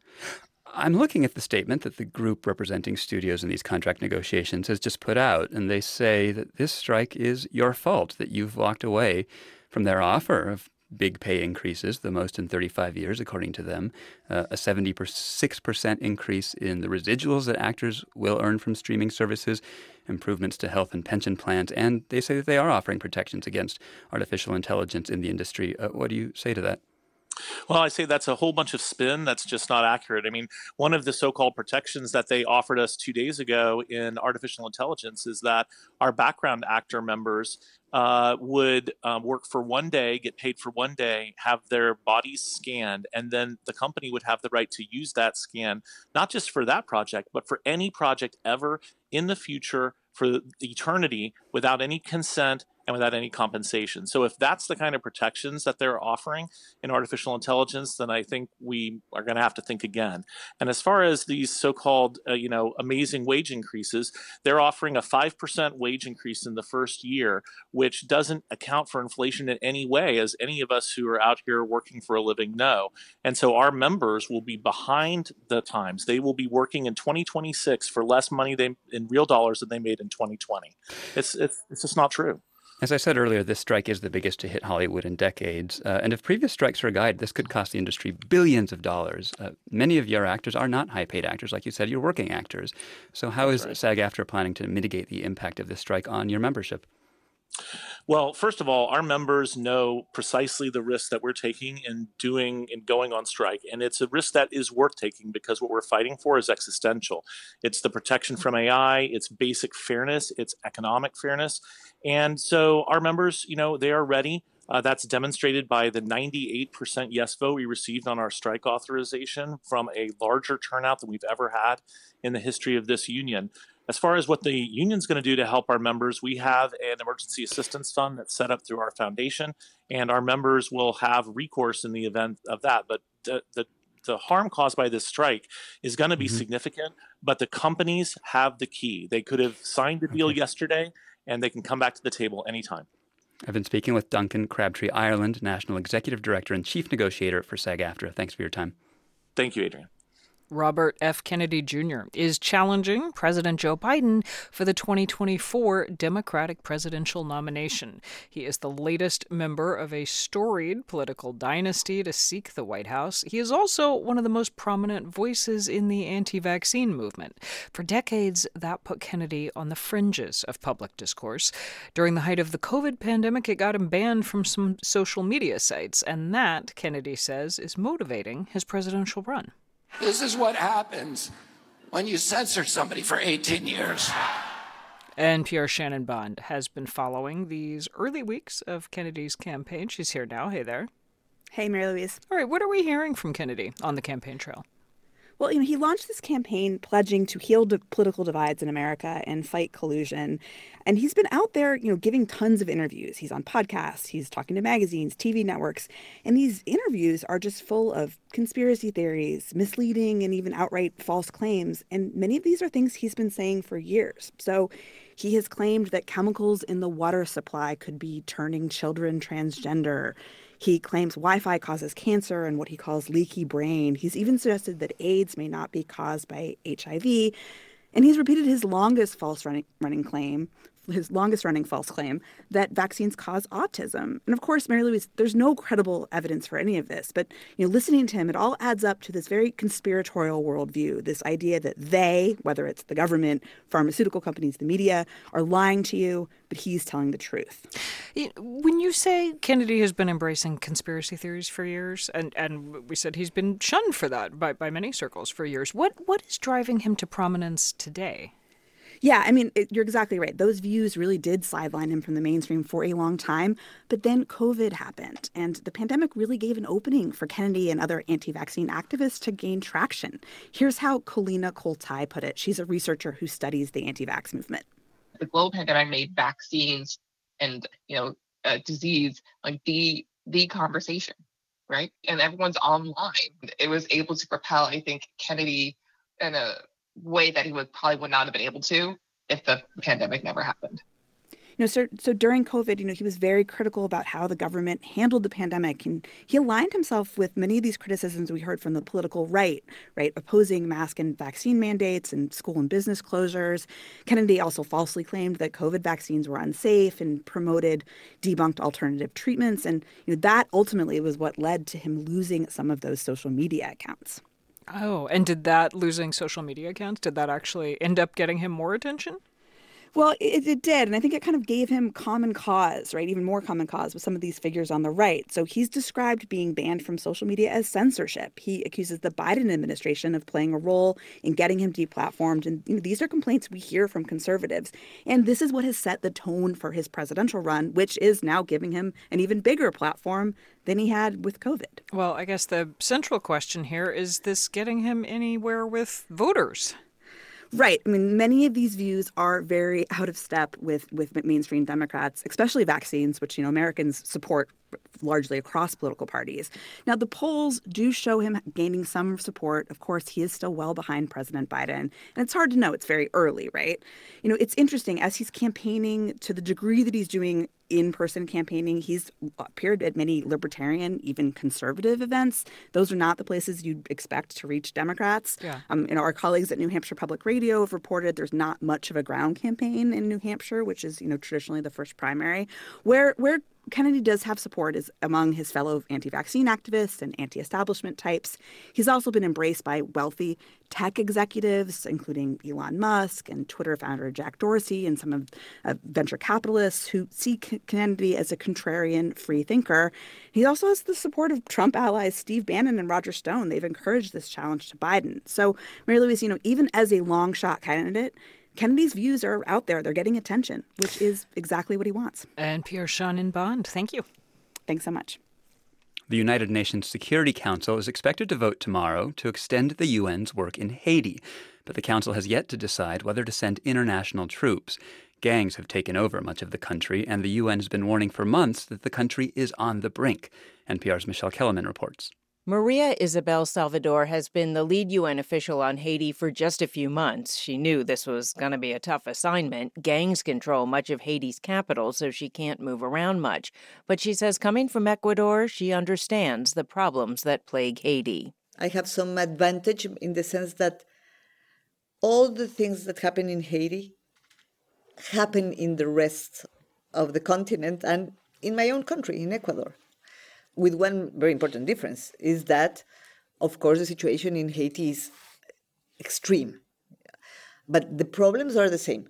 Political problems, poverty, and insecurity. The UN Special Representative fears that Haiti is heading to, as she puts it, a point of no return. And she's urging the UN Security Council to approve an international force. She knows many Haitians were initially skeptical, given Haiti's long history of failed interventions. But I can assure you that the great majority of Haitian people want this force because they know that the Haitian National Police will not be able to provide the security they need to have a normal or more or less normal living. But the UN has been talking about this since last fall, and no country has offered to lead such a force. Salvador was here in Washington to get an update on U.S. efforts. Mainly the United States have been trying to find a country who would be ready to take the lead. And, of course, that is a requirement. If there's no country taking the lead, it is going to be very difficult to have this multilateral non-UN international force. The U.S. tried to convince Canada or Brazil to take the lead and is now looking to countries in Africa and Asia. The other possibility is a formal UN peacekeeping force. Either way, it will require another Security Council resolution and another debate. Michelle Kellerman, NPR News, Washington.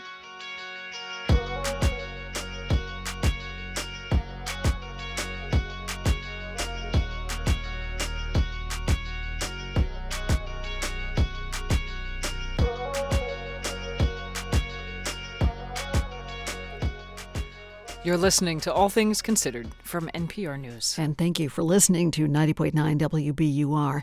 Coming up in about 20 minutes, ransomware attacks are on the rise in 2023. We'll find out why. Stocks picked up more steam today. The Dow rose more than 0.1%.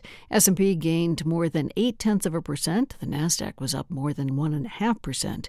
A major figure in Boston advertising is retiring. Hill Holliday CEO and Chair Karen Kaplan has announced she's leaving the agency after 4 decades. Kaplan has led Hill Holliday for the past decade. She started as a receptionist in the early 80s. This is WBUR. It's 5:19. We're funded by you, our listeners, and by Boston Children's Hospital, thanking the community for once again helping make them one of the best children's hospitals in the nation. bostonchildrens.org/answers. And Avita at ART.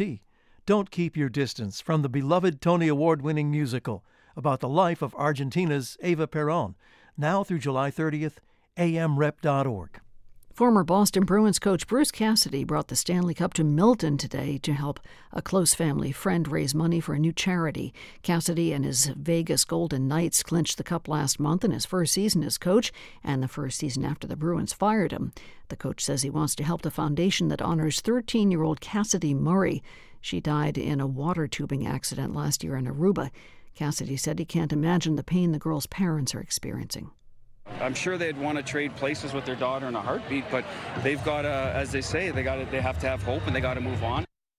The new foundation offers mental health services to people struggling to cope with the loss of a loved one. And a major figure in Cape Cod Baseball's league is retiring. The Chatham Anglers announced today that manager Tom Holliday is leaving immediately because of his health. No details were provided. The 70-year-old Holliday has led the team over the past 5 seasons. This is WBUR.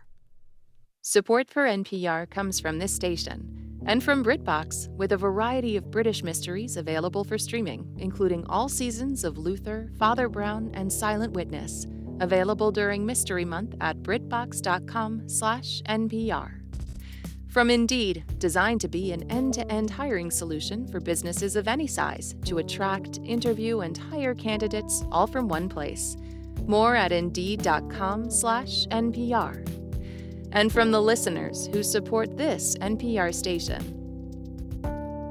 This is All Things Considered from NPR News. I'm Mary Louise Kelly. And I'm Adrian Florido. Time now for some science news from our friends at NPR's Shortwave podcast. Regina Barber and Jeff Brumfield are here now for our Science Roundup. Hey, you two. Hello. Hey. Okay, so as usual, you have brought us 3 stories this week of science in the news. So give us a tease. So we've got a story about a 500 million-year-old sea squirt that might have us rethink when vertebrates came about. A way to use mosquitoes to fight malaria, and a Copper Age Spanish leader. Okay, so Regina, you go first. Researchers have been studying the fossil of something you called a sea squirt. Yeah, so recently researchers at Harvard published a paper in Nature Communications detailing a newly identified, super old, very well preserved species of sea squirt. And if you're like me, you're wondering, what is a sea squirt? Yes, I don't know what that is. Yeah, they're a type of small tube-shaped creature, and they're part of a category of animals called tunicates. And tunicates, obviously, you know this, Adrian, but just for our audience, Yes, are obviously. very cool. They have this precursor spinal cord, and they're the closest invertebrate relative that we vertebrates have. Okay. Yeah, they've been around for 500 million years, but because they're squishy and soft, it's hard to find fossils of them, which means there's almost no traces of it in the fossil record. But recently they found this thing hiding out in the collections vault of the Natural History Museum of Utah in Salt Lake City. I spoke to one of the paleontologists on the paper, Karma Nanglu. He says that this fossil is essentially the only tunicate in the fossil record that can tell us anything about their early evolution. So this thing is 500 million years old.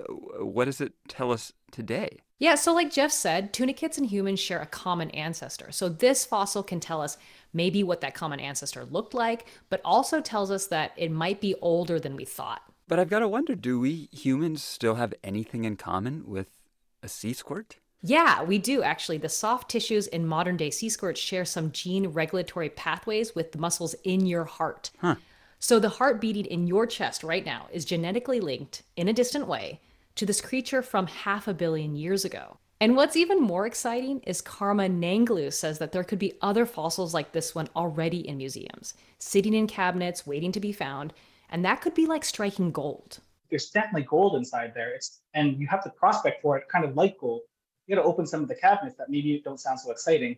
And then sometimes you hit a story like this. I can almost imagine the TV show, the sea squirt hunters. I love it. All right, for our second story, let's talk about mosquitoes and the diseases that they help spread, specifically malaria. Jeff, I understand that there is new research that might one day make mosquitoes less prone to carrying that disease? That's right. Researchers have managed to genetically engineer mosquitoes to produce their own malaria-fighting antibodies. So just to remind everyone, malaria is caused by a parasite. The parasite grows in humans, gets into the blood, and makes us really sick. And then mosquitoes carry the parasites from person to person. But it doesn't make the mosquitoes ill. Okay, wait, let me just be clear here. The mosquitoes carry all these malaria parasites, but because they don't get sick from that parasite, their immune systems don't bother to fight it? Until now, that's right. These researchers figured out a way to genetically modify the mosquitoes so that they naturally produced antibodies that fought the malaria parasite. They used technology called CRISPR that lets scientists precisely edit the genetic code of animals. Basically, it puts the insects on the front lines of this disease. Okay, so Jeff, I'm going to stop you right there because genetically modifying wild animals can be controversial. Yeah, in this case, it is absolutely controversial. In fact, our colleague Rob Stein has reported on some other scientists who are working on ways to wipe out mosquitoes altogether, which has really stirred things up. Now, arguably, a good thing about this paper is it doesn't use that sort of gene editing technology to try and wipe mosquitoes out. Instead, it sort of turns them into allies against malaria.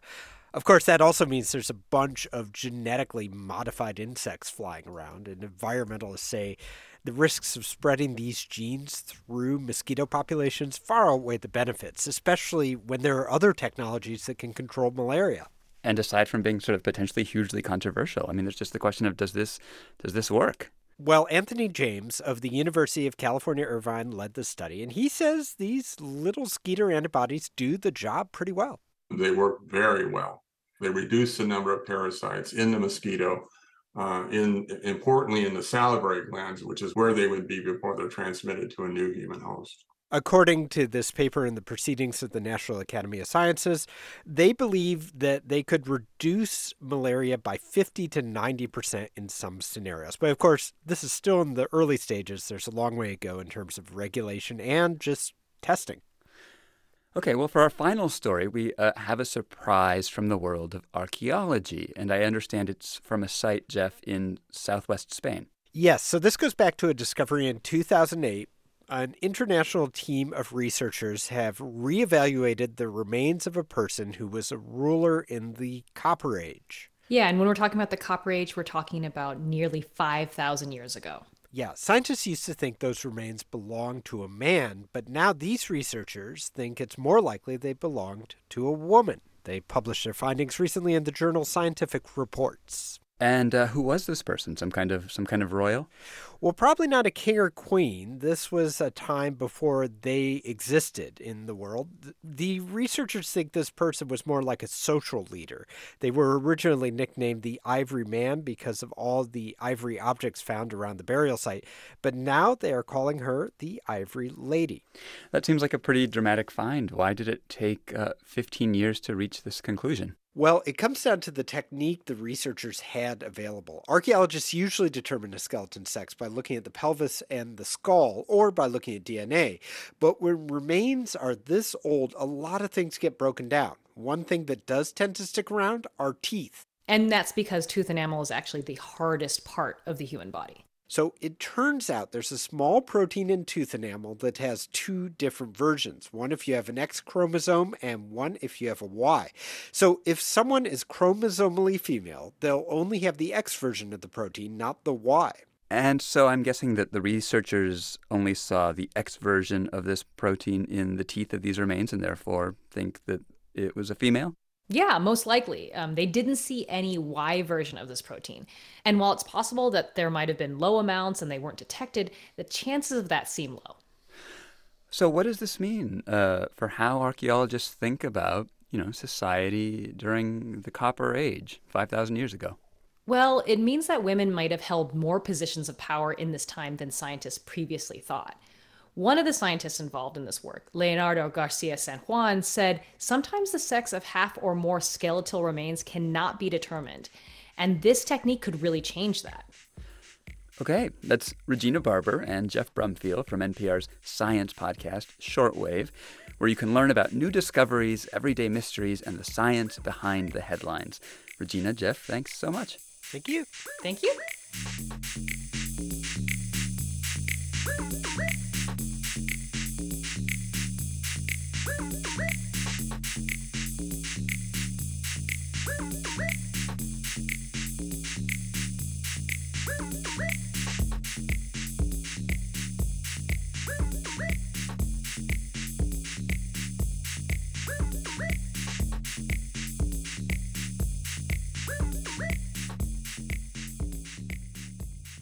This is NPR News. Coming up on WBUR, how climate change is upending the conventional risk measurement of the 100-year flood. A pleasant evening, generally cloudy skies overnight tonight. It shouldn't rain for long, but when it does rain, we should get drenched. Temperatures about 73 degrees. Tomorrow, more clouds, scattered showers and thunderstorms, making it to about the low 80s. 86 degrees in Boston at 5:30. WBUR supporters include Cityside Subaru, featuring the all-new, all-electric Subaru Solterra on Route 60 in Belmont and at citysidesubaru.com. It's a Subaru summer. And La Cuchara Cafe in Melrose, Latin American fare with a modern twist. Drop-off lunch catering for all occasions in Greater Boston. LaCuchara.com. The Sumner Tunnel is closed through the end of August, so if you're trying to get from East Boston or Logan Airport to downtown, state officials say please don't drive. The fastest, cheapest, and most reliable way in and out of Boston during this time period is going to, without a doubt, be public transportation. We are providing free and discounted Blue Line, commuter rail, bus, and ferry service. For tips on how to get around the summer Sumner shutdown, visit WBUR.org and stay tuned to WBUR for updates. Live from NPR News in Culver City, California, I'm Dwayne Brown. President Biden is in Helsinki, where he met today with the president of Finland, the newest member of the NATO alliance, along with the leaders from Sweden, Norway, Denmark, and Iceland. I think what Finland's joining NATO does, and Sweden as well, when the Nordic countries are all members of NATO, just makes the world safer. It significantly increases the prospect that there is less likely to be war. Biden's visit came one day after the NATO summit wrapped up in Lithuania, where allies discussed beefing up their cooperation with Ukraine as it resists Russia's invasion. Biden says not allowing Ukraine to join NATO while it's engaged in an active conflict with Russia won't encourage Moscow to keep fighting. He says Russia lacks the resources to keep the war going indefinitely. In Texas, a group of college professors is suing the state over its ban of TikTok on devices issued by public universities and state governments. That ban cites security concerns around the popular app owned by a Chinese company. As NPR's Bobby Allen tells us, the suit argues the ban is interfering with academic research. The suit was filed by the Knight First Amendment Institute at Columbia University, and it claims Texas's ban of TikTok on state devices is seriously impeding university research about the popular video sharing app. Universities in more than 20 states have banned TikTok in various ways. The Texas suit is an effort to test the legality of such restrictions. Lawyers for the professors say academic freedom is a special concern of the First Amendment. They say Texas Governor Greg Abbott overstepped his bounds by issuing the ban. As Congress dithers on TikTok, some states have taken action. In Montana, a first-in-the-country full ban of TikTok is set to start next year. It, too, is being challenged in court. Bobby Allen, NPR News. Stocks finished higher on Wall Street today. This is NPR. North Korea has confirmed the missile it tested yesterday is a new type of ballistic missile capable of reaching the U.S. mainland. As Saewon Gong reports from Seoul, North Korea's leader is vowing to continue its provocations in response to joint military exercises between the U.S. and South Korea. North Korean state media says the intercontinental missile, called Hwasong-18, flew for more than 74 minutes and reached a peak altitude of more than 4,100 miles. Hwasong 18 uses solid fuel, which means it is quicker to launch and harder to detect. Kim attended the test launch on Wednesday, according to the Korean Central News Agency, and praised its success. He was also quoted as criticizing the United States and South Korea for hostile actions, such as planning to send a nuclear-armed submarine to the region. For NPR News, I'm Seung-gong in Seoul. The punishing heat wave roasting the Southwest is now beginning to bear down on large parts of California as temperatures here in the state's valleys and away from the coast are expected to climb well above 100 degrees. California health officials are urging people to stay cool and hydrated and go to cooling centers if they don't have AC. Heat waves this time of year in California are common, but forecasters say this one could be record-breaking. The extreme heat is also expected to worsen the risk of wildfires. This is NPR. This is 90.9 WBUR. I'm Lisa Mullins. A New Jersey lawyer was in court today to face new charges involving sexual assaults in Boston more than 15 years ago. Matthew Nilo pleaded not guilty today to 7 new charges related to attacks in the North End. Suffolk County DA Kevin Hayden told reporters why he did not ask the judge to consider keeping Nilo in custody while he awaits trial. Bail was used to ensure his appearance in court ultimately, and we saw that played out here today. These are attacks that happened quite some time ago. At this point in time, we don't believe that he poses a threat or danger to the community. Nilo pleaded not guilty to separate rape and assault charges earlier this year. He's due back in court in September. Advocates working to provide shelter for the rising number of migrants arriving in Massachusetts are calling on the federal government to help. Immigration attorney Rachel Shelf tells WBUR's Radio Boston work requirements for new immigrants need to be relaxed. And until the government solves that issue, which truly is, from my perspective, the genesis of all of this, all of these agency problems, all of these organization overburdening, you're going to continue to have those problems. This week, Boston Medical Center stopped letting new arrivals sleep in its lobby overnight. Immigration advocates say the hospital drove some families to Logan Airport because it's always open, has restrooms, and has places to buy food. The MBTA is trying to determine why a water pipe broke this morning, making it difficult for firefighters to extinguish a fire beneath a Red Line train. A faulty air conditioning unit on the train sparked the fire as the train was going over the Longfellow Bridge. Deputy Fire Chief James Green says the broken pipe forced his crews to use a backup plan. We brought a hose over at the base of the Longfellow, and we also brought water cans up, just basically like cans of water that we manually carry up, and we were able to extinguish it that way. T General Manager Philip Eng says the passengers were safely evacuated once the train reached the Charles MGH station. In the forecast, cloudy overnight tonight, could have some thunderstorms, temperatures about 73 overnight. And then for tomorrow, clouds once again, should have some rain off and on, topping out at about 82. 86 degrees now in Boston at 5:36. Support for NPR comes from this station and from Fisher Investments. As a fiduciary, Fisher Investments is obligated to act in their client's best interest. Learn more at FisherInvestments.com. Investments in securities involve the risk of loss. And from Procter & Gamble, maker of Metamucil, a fiber supplement containing psyllium, a plant-based fiber for trapping and removing waste in the digestive system, designed to be taken every day. More at Metamucil.com. This is NPR.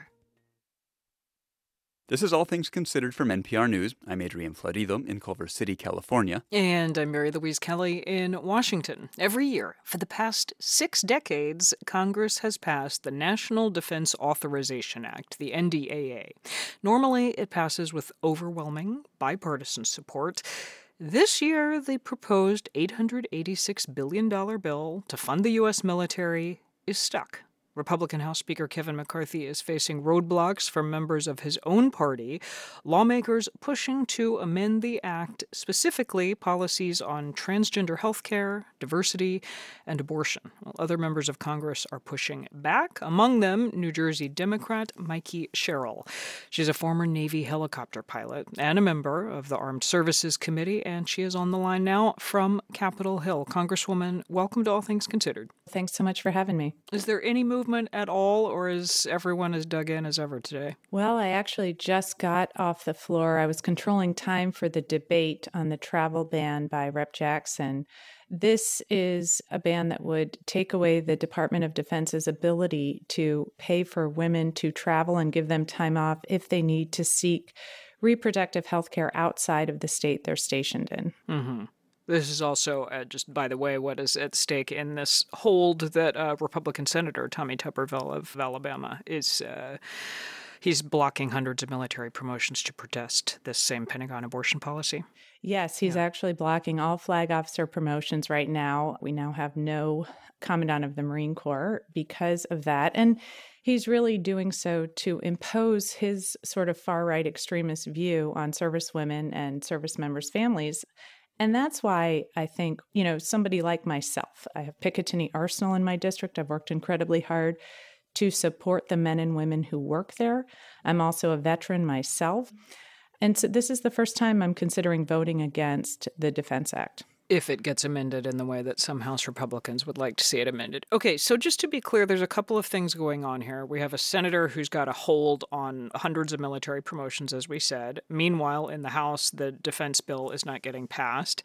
I want to step back from the politics and just ask, for the military, if this continues to be held up, what are the consequences? Oh, gosh. I mean, this is really worst case scenario as we're continuing to try to support Ukraine, as we're looking to make sure that we deter aggression from China and places like Taiwan, as we want to make sure that our defense base is ready for any threats we have. These things are all at stake right now. And to take the far-right extremist social agenda that the Freedom Caucus and the GOP has and to allow them to run roughshod, it really tries to impose this agenda on the men and women who serve. I mentioned, Congresswoman, this bill has passed every year for 6 decades, so something like 60 years, usually with overwhelming bipartisan support. What has changed this year? Well, I think what we're seeing is an attempt by far-right Republicans to enact a nationwide abortion ban. The attack on choice does not end with the overturning of Roe. Before I let you go, it occurs to me to ask you, if you were back in your old job as a Navy pilot, watching from a war zone as this debate plays out on Capitol Hill, what would be going through your mind? Well, that's what's really breaking my heart right now. Here we have men and women who are depending on us, depending on me, to make sure that they get paid, that their families are taken care of. So to be at this point where we're on the brink of this and trying to decide between making sure that we don't have a bill that is very punitive against servicewomen and service members' families and banning their travel for reproductive health care, and making sure we're paying our troops and taking care of them and getting them the best possible equipment, that's a horrible place to be. That is Democratic Congresswoman Mikey Sherrill of New Jersey. Thank you very much. Thanks for having me. In Ukraine, despite some predictions, Russian cyber attacks have failed to be a major factor in the war. That said, Russian cyber criminals are ramping up attacks on the rest of the world. NPR's Jenna McLaughlin is here to tell us about current trends in ransomware attacks and how cybercrime's future is closely tied to Russia's future. Hi, Jenna. Hey, Adrian. How's it going? It's going well, thank you. First off, remind us about the relationship between ransomware attacks and Russia. Yeah, so Russia has this really obvious reputation for having advanced cyber capabilities. They've burrowed into U.S. networks to spy. They've shut off the power grid in Ukraine years before launching a full-scale invasion. But I think maybe the more important cyber capability the Russian government has now is its close ties to cyber criminal networks, people living in Russia and in countries within Moscow's sphere of influence. So these guys break into victims' networks and encrypt their files, demanding money in exchange for unlocking them and not making them public. It's called ransomware. The U.S. government has spoken more and more openly about this relationship. They say that the intelligence shows that Russian cyber criminals are given freedom, they're given leniency in exchange for moonlighting and acting for the Russian government. So what exactly have these cyber criminals been doing for the Russian government? So we've seen the connection ebb and flow, and a lot of that has to do with the war and what Russia needs at that moment. In 2022, there was actually a marked decrease in ransomware. And partially that's because the Russian cybercriminals were probably summoned by the government to help out in the war effort. But what's really interesting is that right now, The ransomware numbers are skyrocketing again in 2023. Here's Jackie Burns-Coven, who studies ransomware for blockchain analysis company Chainalysis. 2023 is actually on pace to be one of, if not the worst year in terms of ransomware payments. So far this year, we're tracking at least $450 million in ransomware payments through June, really seeing an uptick in average demands. Wow, $450 million, that's a lot of money, Jenna.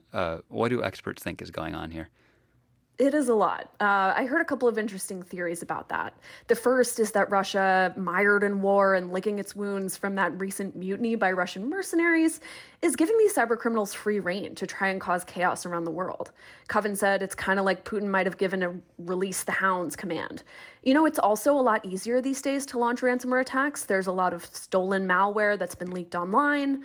But the flip side of this narrative could be that Russia doesn't actually have as much control over these hackers as they might hope. Either way, one conclusion that I reached after talking to all these experts is that, as long as Russia exists in its current state, ransomware probably isn't going anywhere. Well, it all sounds, pretty dire. Is there anything that organizations can do about it? Yeah, so the good news is that the U.S. and its allies are having some success against ransomware. Government agencies have been able to get back some money that's been paid to ransomware gangs. They've gotten decryptor tools to help unlock files. They've even broken into ransomware gangs' internal systems and forced them to disperse and regroup later. Meanwhile, it seems like the safe space for cyber criminals near Russia is shrinking. There was a recent arrest of a Russian cyber criminal in Kazakhstan. So these guys really can't travel. They probably have to do what Russia tells them to do or else. And there is a lot of uncertainty about Russia's future right now. Plus, organizations can always ramp up their cyber defenses to prevent an attack like that in the first place. I've been speaking with NPR cybersecurity correspondent Jenna McLaughlin. Thanks so much. Thanks.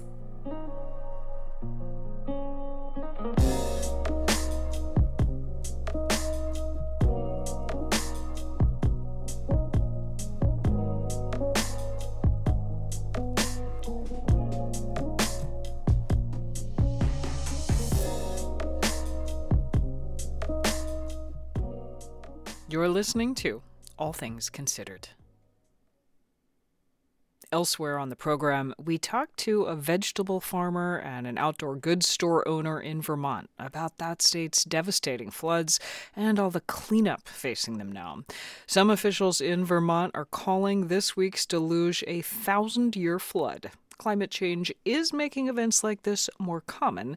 As NPR's Rebecca Hersher reports, the words officials use when they talk about flood risk can be misleading. If you live in a flood-prone area, as tens of millions of Americans do, you've heard the words I'm talking about. We are at a 1,000-year level. So-called 500-year rainfall. 100 years flood. Is this a good phrase, 100-year flood? I think it's highly confusing to people. It's based on probabilities. Alice Hill studies disaster resilience. Many people assume that if their area has experienced the 1 in 100-year flood, that means that for the next 99 years, they need not worry about flooding. And that's not the case? That's not the case. So here's what a 100-year flood does mean. It means there's a 1% chance it will happen each year. If it happens this year, there's still a 1% chance it will happen next year. As with the flip of a coin, if you flip heads twice in a row, that doesn't mean that you're going to get tails the next time. So you could have 3 very significant floods right in a row. That kind of thing is happening more and more frequently. For example, North Carolina got hit with 2 really wet hurricanes in a row in 2018 and 2019. And that prompted then-Governor Roy Cooper to say this. When you have 2 500-year floods within 2 years of each other, it's pretty clear it's not a 500-year flood. But that's not it. Both floods had a low probability of happening, but sometimes low probability things do happen. And Hill says the widespread confusion about basic flood probability is a big problem. We are leading people to be unprepared. It's not surprising that the 1-in-100-year language isn't helping people prepare for flooding. It was never meant to. The 100-year flood term was adopted by Congress back in the 1970s to describe who would be required to buy flood insurance. And researchers say there are better ways to communicate flood risk. Instead of talking about how likely a given flood is to happen each year, talk about how likely that flood is to happen over many years. For example, if there's a 1% chance of a flood happening each year, that means there's a 26% chance it will happen over the course of a 30-year mortgage. And if you live your whole life in a flood zone, you're more likely than not to experience a 100-year flood. Explaining flood probability that way helps people understand their risk over time. And the stakes are high when it comes to flood risk. In many parts of the country, flooding is getting more frequent and severe. Climate change is part of the problem. Warmer air can hold more moisture, which falls as more extreme rain. And in many places, development is also creating more runoff, all of which puts more people in harm's way, many of whom don't know they're at risk. Rebecca Hersher, NPR News.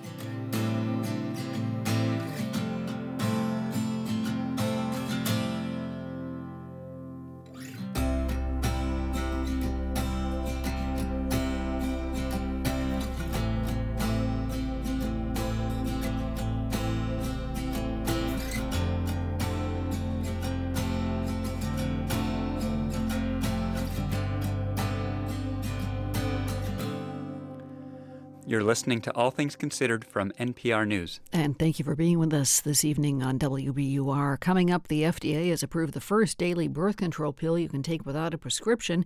It should be on store shelves early next year.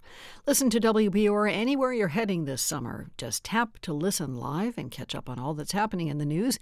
Download or update the WBUR app now.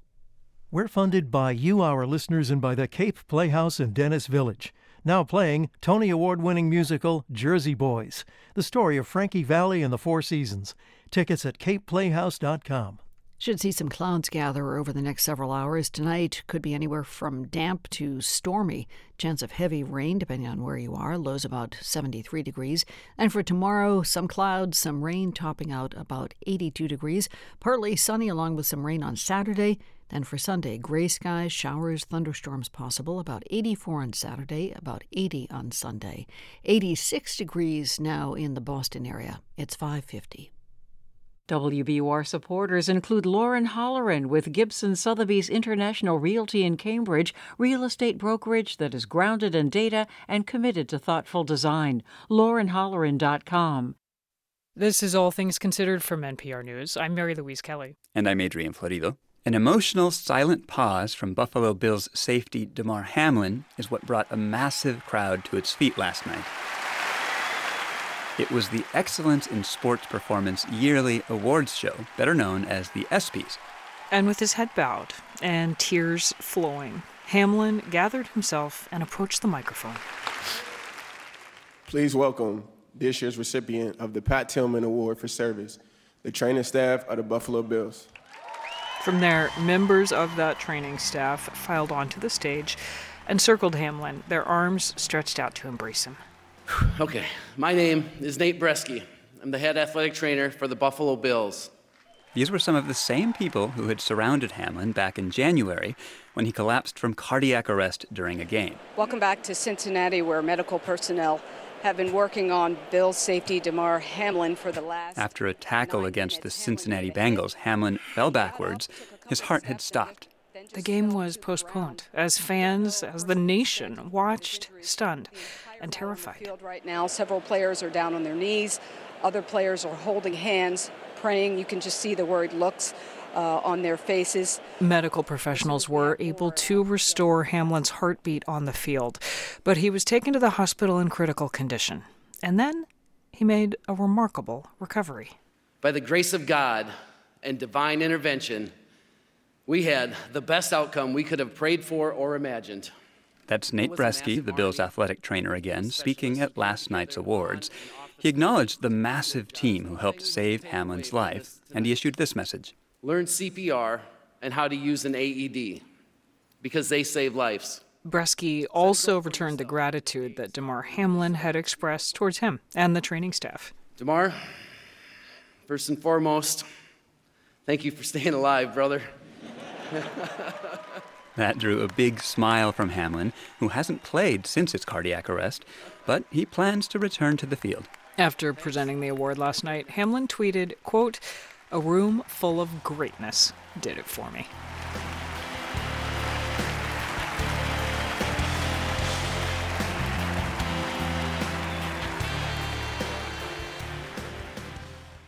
Ending a long-term relationship is rarely easy, especially when that ending comes sooner than you had hoped. That is the premise of the new romantic comedy series Survival of the Thickest. It stars comedian and actor Michelle Buteau. Buteau plays a late-30s New Yorker who finds herself picking up the pieces of both her personal life and her career after a major and majorly messy breakup. NPR's Kira Wakim talked with her about the show. I'm Mavis Beaumont, and I have a passion for fashion. That's a little much. I'm overcompensating because I'm nervous. That's Michelle Buteau as Mavis Beaumont, a fat and fabulous 38-year-old stylist working in New York. I just don't want to style celebrity clients. I want to be the person that I never had when I was younger. I want to take fashion and show those people that feel like they're on the outside that they're beautiful just as they are. And that it's the world that needs to catch up to them. Buteau is also a co-creator and writer on Survival of the Thickest, which is loosely based on her 2020 memoir of the same name.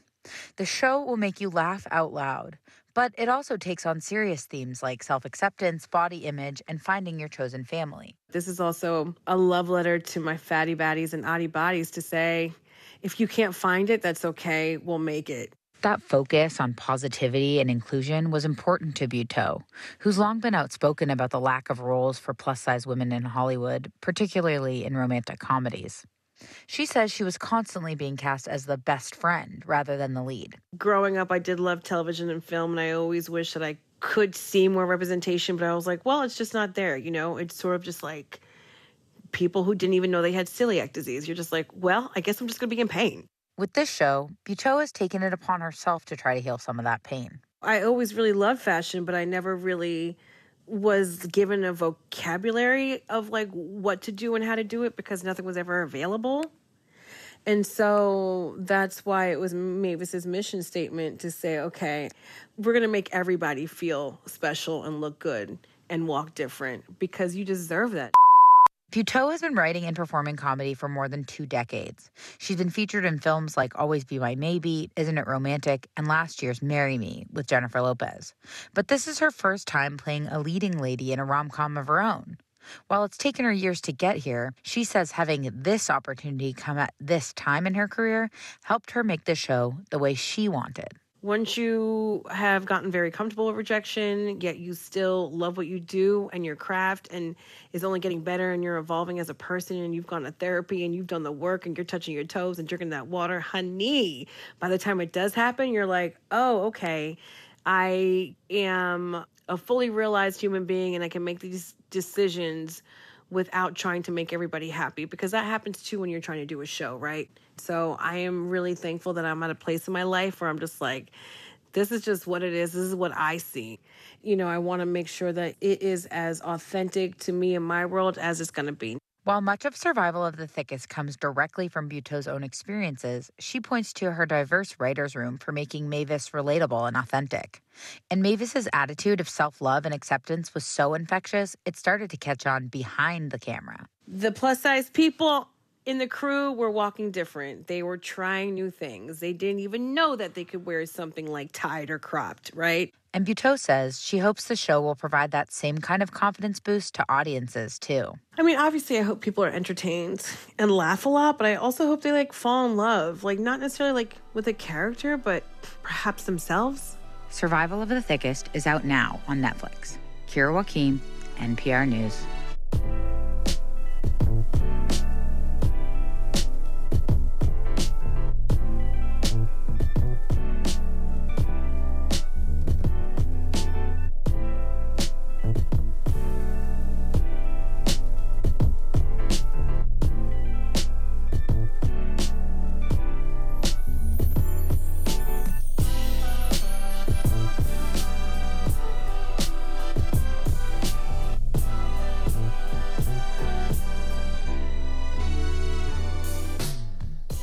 Tomorrow on Morning Edition, Bill Barr was once a staunch defender of former President Donald Trump. Now the former Attorney General is speaking out against his former boss and his alleged mishandling of classified documents. So what makes that case, for which Trump has been criminally charged, different from Trump's other legal jeopardy? The former Attorney General explains on Morning Edition.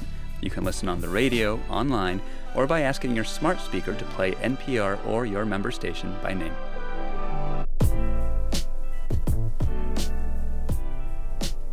All Things Considered is a production of NPR News, which is solely responsible for its content. Like a story you heard on this or another NPR program? Share it with a friend at npr.org. While there, you can also hear stories you missed, enjoy expanded content, or connect to your favorite member station, wherever you are. Get the NPR app for your mobile device. You can also lean back and enjoy npr.org, optimized for the iPad. This is NPR. Support for NPR comes from this station and from Angie, dedicated to helping homeowners find skilled pros to get their home projects done well, from everyday repairs to dream remodels. Reviews, pricing, and booking are at Angie.com or on the Angie app. From Easy Cater, committed to helping companies from nonprofits to the Fortune 500 manage food for work, with online ordering from restaurants nationwide, budgeting tools, and payment by invoice. EasyCater.com. From Procter & Gamble, maker of Nervive Nerve Relief. Nervive is designed to reduce occasional nerve aches, weakness, and discomfort in hands or feet due to aging. Learn more at nervivehealth.com. And from the sustaining members of this NPR station. We're funded by you, our listeners, and by New England Innovation Academy in Marlborough. Day and boarding school for grades 6 to 12. Free Innovation Studio Workshop, July 17th. NEIacademy.org. I'm WBUR Arts and Culture reporter Cristela Guerra, and this is 90.9 WBUR FM Boston, 92.7 WBUH Tisbury, and 89.1 WBUH Brewster. Listen anytime with our app or at WBUR.org. WBUR, Boston's NPR news station. A once-a-day tablet called Opill today becomes the first oral contraceptive to be sold without a prescription. The FDA's landmark decision comes as some states have tried to restrict access to birth control and abortion. Opill will be sold in drugstores, grocery stores, and online. Today is Thursday, July 13th, and this is All Things Considered. Good evening, I'm Lisa Mullins. There was catastrophic flooding in Vermont this week. Coming up, a vegetable farmer who watched floodwaters ruin his fields of crops. All the rain falling in central Vermont ends up running next to our field. By Tuesday morning, that field was just part of the river. Also, more than 11,000 athletes from across the U.S. have flocked to Pittsburgh to compete in the Olympic-style National Senior Games. These stories and the forecast, along with Wall Street numbers, are coming up. It's 6:01.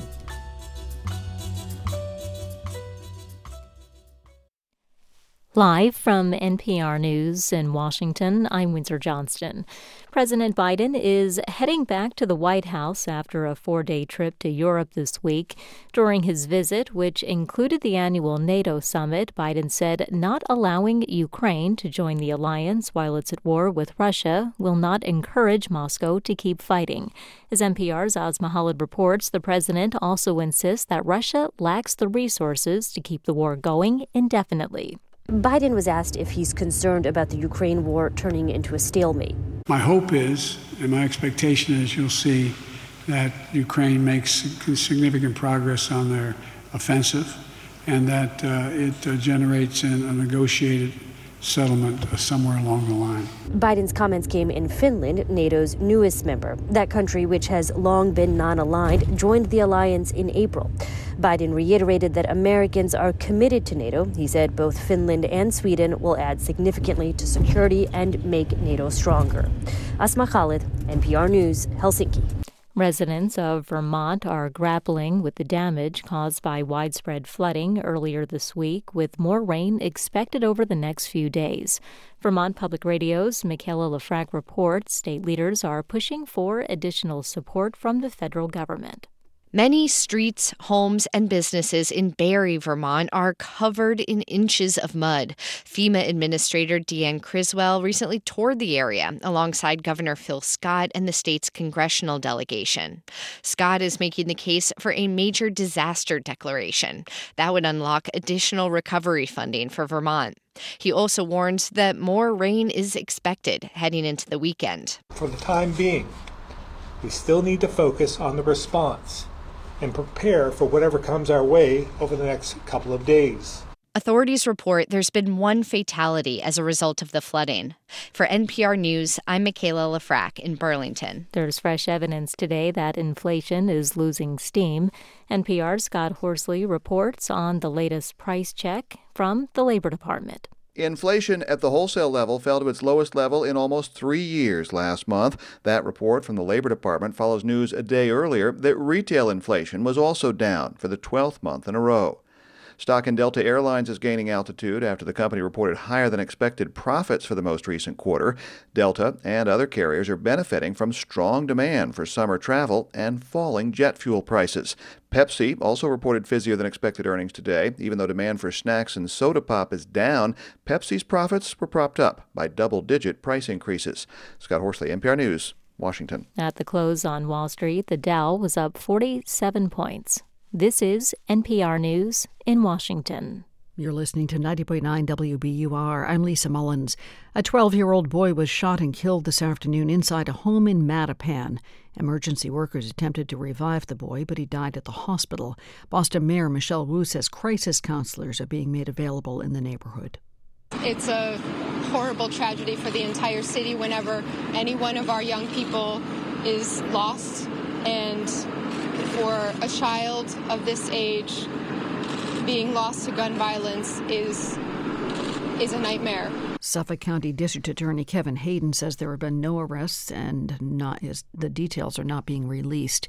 45 first responders from Massachusetts have been deployed in Vermont while the state recovers from massive flooding and braces for even more rain. The crews are members of Search and Rescue Team Task Force 1.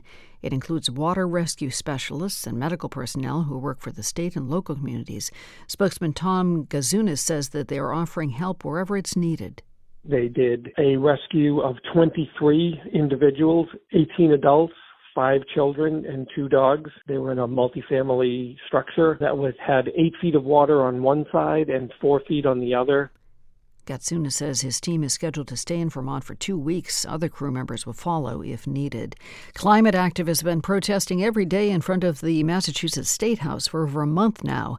They say they won't quit until legislators and the Healey administration ban any new fossil fuel infrastructure. WBUR's Paula Mora reports the activists want to stop at least 10 projects that are underway. Activists led by the group Extinction Rebellion take 2-hour turns holding placards at the State House entrance. They talk to people and write daily postcards to elected officials. The group wants to stop projects like the Hanscom Field expansion in Bedford and the proposed liquefied natural gas facility in Charlton. Isaiah Shadrack has been going twice a week since the protests began in June. I'm happy to come out here once or twice a week, in perpetuity. And so my only hope is that my representatives don't force me to do that. The group says they haven't received any response yet to their demands. For 90.9 WBUR, I'm Paula Moda. We've got showers and thunderstorms moving in from time to time overnight tonight, about 73 for a low. Tomorrow, pretty much the same thing. Clouds, showers, thunderstorms, although it should rise to the low 80s. The mid-80s right now, 85 degrees in Boston at 6:07.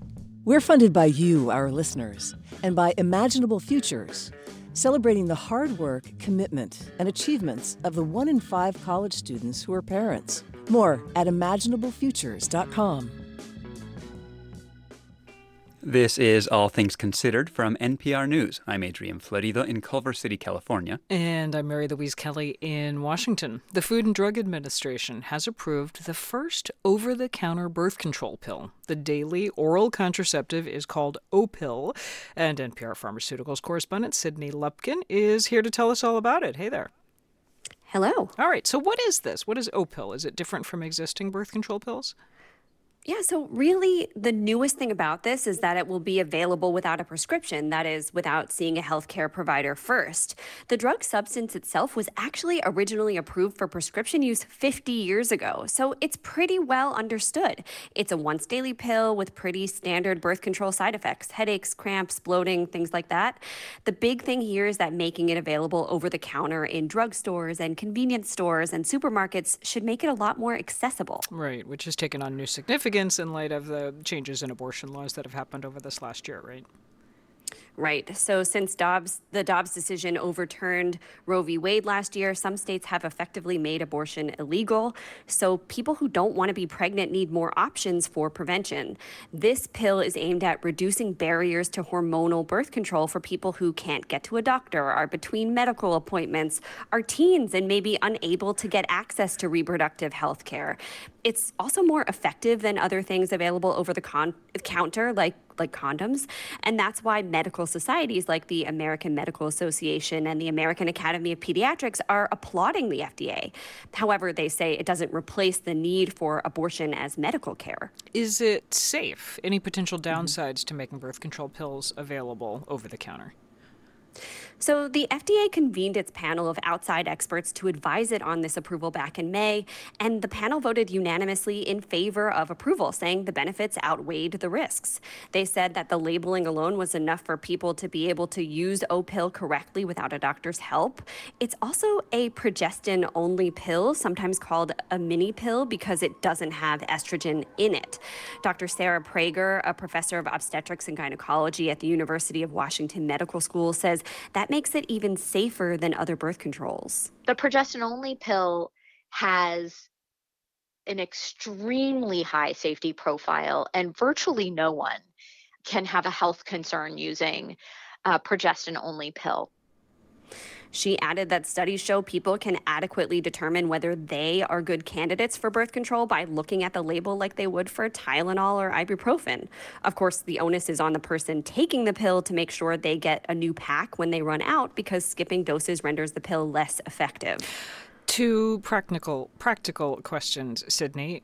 When can people get it, and how much will it cost? So the drug maker has not yet announced its price and says it will closer to when the drug actually launches, which will be early next year. Obviously, if the price is too high, people won't be able to afford it, and the fact that it's available without a prescription will be somewhat moot.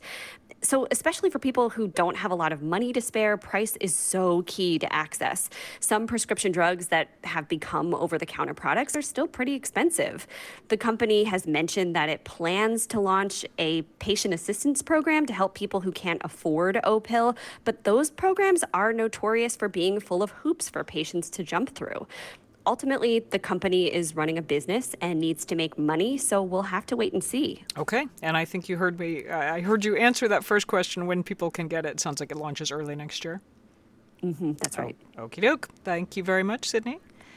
You bet. That is NPR Pharmaceuticals correspondent Sydney Lupkin. Parts of Vermont are still reeling from this week's catastrophic flooding, and business owners have been hit especially hard. Jen Roberts is the co-owner of Onion River Outdoors in Vermont's capital, Montpelier. Everything was floating. You know, we when we came in after the water went down enough for us to come back, everything had moved around. You know, there were boxes everywhere, jumbles of things. Stuff had floated all over the place. So, and as you can imagine, it's completely soaked. Everything is muddy and greasy and gross. She organized a community cleanup of her store, but she says that is only part of the battle. We don't even know if this building is going to be able to be cleaned out and dried well, and then at that point, is it going to be structurally sound? There's a lot that we don't know yet. And it's that uncertainty that's been hardest to navigate. I worried about it a lot the night that everything was flooding. How are we going to do this? But in the middle of the night, you worry about things that in the daylight seem a little bit more optimistic. And I do trust that we will be able to put this back together. You know, we did after COVID, and we managed to recover. So I trust that we will do that again. Another key part of Vermont's economy has also been impacted by the floods: agriculture. Eric Seitz runs Pitchfork Farm in Burlington, Vermont, and he joins us now. Welcome. Thank you. Eric, can you describe your farm for us and tell us what it looks like right now? Yeah, sure. So we're a 30-acre vegetable farm. We focus on a lot of relatively quick turnaround crops. It's beautiful. It's a beautiful place, and the farm was in great shape up until Monday. Now, acres of peppers and winter squash, salad greens, they are all dead or dying, but certainly unsellable. They're covered in debris from God knows where, from Barrie, Montpelier, Huntington, Richmond. It all ends up in our field. Everything's covered in a kind of a silty clay, I don't even know what it is, some kind of sludge. So what's your farm? What happened to your farm? Well, it's there. The land is still there, I assume. I actually haven't been out to see it today, but the last 2 days we've been canoeing around it, which is oddly, bizarrely beautiful. And it's just all gone. The whole year's worth of work. It's, I assume, either washed away, those crops that were sort of directly near the really fast flowing water, or the crops that were more just under 6 feet of water. Either way, we can't sell any of it, but more than likely they're all perished anyway. And how big are the losses that you're facing? Well, I'd conservatively estimate somewhere around 350 to 400,000 in lost crop sales. Yeah. And so what does that mean for your farm, going forward? Well, we incur a lot of debt in the spring. It's an investment that we know will pay off come September and October. That return on investment probably will not happen this year, but the debts remain. So when the fields dry out enough, we'll continue to plant quicker growing crops. I think salad greens, bunching herbs, radishes, things like that. That's primarily to keep our crew afloat and to pay down debt. But as far as the rest of it, I'm not sure. We're hearing a lot from scientists about the role that the changing climate is playing in these kinds of storms. And I wonder, do you think that this storm is going to change the way that you farm? I wish it were so. We live in a relatively expensive state as far as real estate. I'm lucky enough that I've been at this now for 18 years and have been able to slowly grow my business. And to be honest, I just don't know where else I could go and do this work. So for now, no, I think we'll be staying put. And, I think we'll be a little more cautious in the future as far as the scale of what we do, and probably try and incur less debt in the spring. It's starting to feel more and more like a gamble. But, as far as programmatically what we do, I love it, and it's all I know how to do. So it's what I'll continue to do for now. I've been speaking with Eric Seitz of Pitchfork Farm in Burlington, Vermont. Eric, I wish you and your farm a quick recovery. Thanks for your time. Thank you so much. Now to NPR special correspondent Susan Stamberg, who has the backstory on a 19th century masterpiece on display at the Philadelphia Museum of Art. It's Whistler's Mother, painted by James Abbott McNeill Whistler in 1871. An American, he was living in London. His mother, he adored his mother, lived with him. He even bumped his mistress out to make room for Mom in his house.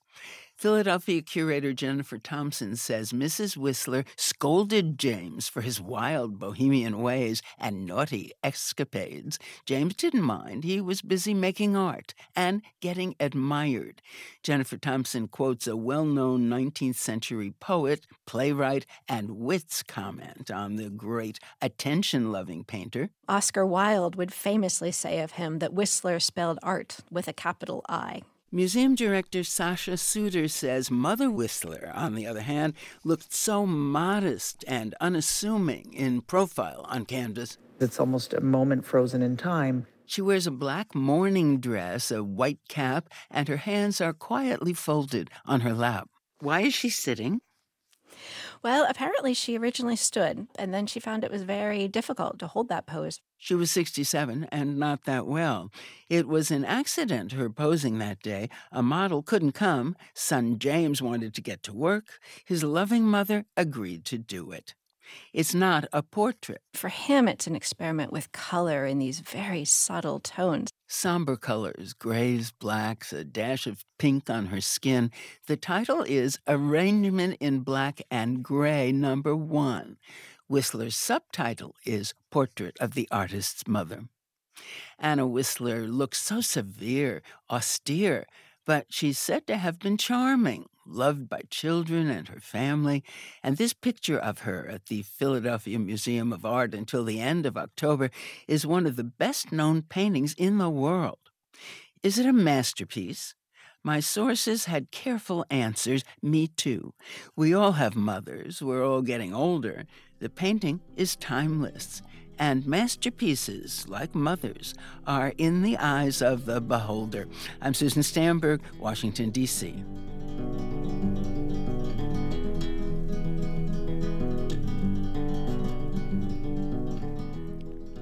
You're listening to All Things Considered from NPR News. Coming up on WBUR on Marketplace, Major League Cricket is hugely popular across the globe. Tonight it makes its U.S. debut in Texas. Marketplace starts at 6:30. Stocks ended on the upside today. The Dow rose more than 0.1%. S&P gained more than 0.8%, and the Nasdaq rose more than 1.5%. State officials say at least 1,000 acres of crops in the western part of the state were destroyed by this week's flooding. Agricultural Commissioner Ashley Randall says small farmers were hit hard. We estimate that there could be 75 at least farms that were impacted, and potentially $10 million in losses to the agricultural sector. Randall says the state is working to provide assistance to affected farms. A major figure in Boston advertising is retiring. Hill Holiday CEO and Chair Karen Kaplan has announced she's leaving the agency after 4 decades. She started as a receptionist in the early 80s. It's 6:20. We're funded by you, our listeners, and by DEC, using the power of visuals, presence, and storytelling to help speakers connect with audiences. More at presentationsbydec.com. Clouds gathering tonight, chance of heavy rain, lows about 73, and then cloudy skies lasting the day tomorrow. Could have showers off and on again, topping out at about 82 degrees. For the weekend, partly sunny along with some showers on Saturday, and then for Sunday, gray skies, showers, maybe some thunderstorms. About 84 on Saturday, about 80 on Sunday. This is WBUR. WBUR supporters include Ocean State Job Lot, valuing their commitment to being diverse and inclusive. OceanStateJobLot.com. And Boston Children's Hospital, thanking the community for once again helping make them one of the best children's hospitals in the nation. Boston Children's, where the world comes for answers.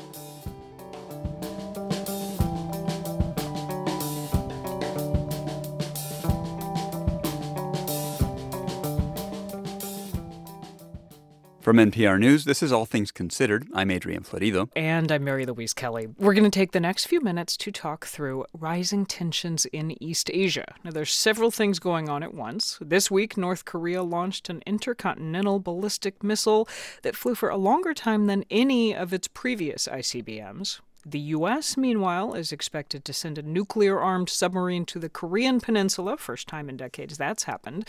And on top of that, tensions are increasing between China and U.S. allies in Asia, Japan and South Korea. So what is driving the spike in regional tensions? Well, NPR's Anthony Kuhn, who is usually based in Seoul in South Korea, but who this week is here in Washington, is here in the studio. So nice to see you, Anthony. Nice to see you in person, Mary Louise. Okay, start with Pyongyang and these missile tests. I know it's always hard to have any visibility into what North Korea is up to, but what are they up to here? Well, they tested their newest missile this week, which is theoretically capable of hitting the U.S., and they first tested this missile 3 months ago, and so we knew they were going to be doing more to perfect it. These missile tests happen so often that we in South Korea are not terribly startled by them, but I will say that in May, there was one which triggered alerts on our cell phones at 6 a.m. and told us to seek shelter or evacuate. And for the first time, I found out that there is actually a shelter, an evacuation center in the building across the street from me. So some of these tests... So you had to investigate where you would Yes. go evacuate if you were going to have to do it. Exactly. Okay, so that's a little bit of what is happening in the air in the region, or might be happening in the air. What about this U.S. move to send a submarine? This is presumably to try to deter adversaries, reassure allies? That's right. The allies want reassurance. They're feeling nervous. However, critics say that sending the submarines is really more for show because they could fire these missiles from a far greater distance and they'd be safer, whereas if they travel into the shallow waters near the Korean Peninsula, they'll be more vulnerable. And sometimes it's actually easier to deter the adversaries than to reassure the allies. South Korea is so nervous that it has been talking earlier this year about the possibility of getting its own nuclear weapons, not relying on the U.S.'s, and the U.S. had to tamp that down. They said that will not be happening, and so that has shown the difficulty of reassuring allies. I mentioned growing tension between China and U.S. allies in Asia, specifically Japan, South Korea. What is behind that? Well, both South Korea and Japan are under conservative governments that have drawn closer to each other, closer to Washington, and distanced themselves from both China and North Korea. And that has caused frictions. For example, China's ambassador to South Korea, Xing Haiming, said last month to South Korea, "Do not bet against us. Do not bet against China." So they have a tricky task to try to shake Seoul and Tokyo loose from their alliances with Washington instead of pushing them deeper into Washington's embrace. And meanwhile, complicating even that, there are tensions between these two allies, between Japan and South Korea. Walk me through what's at stake there and whether that's improving? Yes, well, the U.S.'s strategy for dealing with China is centered on working with its allies, South Korea and Japan. However, what it would like, which is a three-way alliance, is not what it has. It has two separate alliances, and Japan and South Korea, because of their historical tensions and feuds, don't always work together. Now, partially through the U.S.'s involvement, South Korea and Japan have begun to mend fences, but they still have many unresolved issues. One is the issue of Japan's use of forced labor of Koreans during World War II. Many South Koreans are not happy with the deal that South Korea has proposed on this. And another example is the crippled Fukushima nuclear reactor, from which Japan is going to start emptying treated wastewater into the Pacific Ocean. And South Korea's government says that's okay. But South Korea's people are not happy with it. So all of these things could pose difficulties for this crucial relationship that the U.S. is counting on in East Asia. Crucial relationships. It sounds like it's many different paths that the U.S. is going to be needing to work at once. That is NPR's Anthony Kuhn, usually in Seoul for us, this week in Washington, and right in front of me here in the studio. Great to see you. Thank you. Thank you so much, Mary Louise. For thousands of athletes, old age has not been enough to keep them from competing in sports like pickleball, shuffleboard, even basketball. As Jillian Forstat from member station WESA reports, competitors at the National Senior Games are vying to take home the gold. Inside the Lawrence Convention Center in downtown Pittsburgh, roughly a dozen teams, men and women, play basketball, half court. So it's a little bit disappointing as you're aging, can't move as quickly, because that's what I am accustomed to, moving and maneuvering quicker than most people. Sheila Bingham came with her team, the Jackson Madison Elite from Jackson, Tennessee. And we actually have a player that's 82. Yeah, so she is my motivator. When I see her, I can't quit. I'm encouraged to do more and keep playing. Back in high school, Bingham led the women's team. But older female athletes at the games remember a time when school teams for girls weren't guaranteed. In the early 1970s, Jean Trimboli of Norwalk, Connecticut was the first woman to receive a basketball scholarship to Sacred Heart University. First captain, we had 6 girls on the team, that was it. And, just played the 4 years, and after that, where I lived and where I was from, there was nothing else. And then married and Had my starting five, I call them. The starting five, no subs. Though Trimboli remained involved in the sport, coaching and running leagues for her kids, she longed to play again. Then, at 56, she found the Connecticut Classics. Now I'm playing Sunday mornings, I play Wednesday nights, I play nationals, now I can't get enough. The Senior Games athletes come from all 50 states and several Native communities. Here for shuffleboard is Debbie Lenti Jojola, a member of the Isleta Pueblo outside Albuquerque, New Mexico. We have other pueblos here from Jemez, Sandia, some ladies from Hickory, Apache, and yes, there's some other teams from Albuquerque area and surrounding. But because we're Native, tend to hang out with the natives. The games are a chance to reconnect with old friends, near and far. On the pickleball courts, Sandra Woods is cooling down. I've played 4 times already. I've won 3 and lost 1. For 51 years, Woods taught physical education in D.C. schools. And we played paddleball, so this was an easy transfer for me. At nearly 80 years old, Woods says she wants to inspire others to keep playing the games they love. The body is made to move. And I'm just grateful. Grateful both for the good health that allows her to compete and for teammates turned friends. For NPR News, I'm Jillian Forstat in Pittsburgh.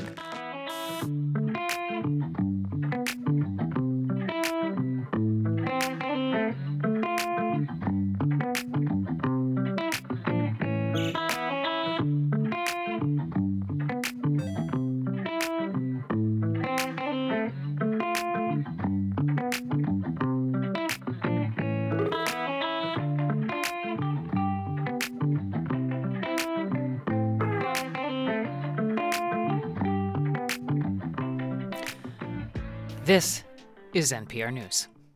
This is 90.9 WBUR. Clouds gather over the next several hours. Tonight should be anywhere from damp to kind of stormy. Chance of heavy rain, temperatures about 73. Then for tomorrow, clouds hang in there, some rain as well, topping out at about 82 degrees. 85 degrees now in Boston. Former Bruins coach Bruce Cassidy brought the Stanley Cup to Milton today to help a close family friend raise money for a new charity. Cassidy and his Vegas Golden Knights clinched the cup last month in his first season as coach and the first season after the Bruins fired him. The coach says he wants to help the foundation that honors 13-year-old Cassidy Murray, who died in a water tubing accident last year in Aruba. Cassidy can't imagine, he says, the pain the girl's parents are experiencing. I'm sure they'd want to trade places with their daughter in a heartbeat, but they've got to, as they say, they have to have hope and they got to move on. The new foundation offers mental health services to people struggling to cope with the loss of a loved one. This is WBUR. It's 6:30. We're funded by you, our listeners, and by Road Scholar, creating educational travel adventures for adults around the world. Learn more at roadscholar.org/learning.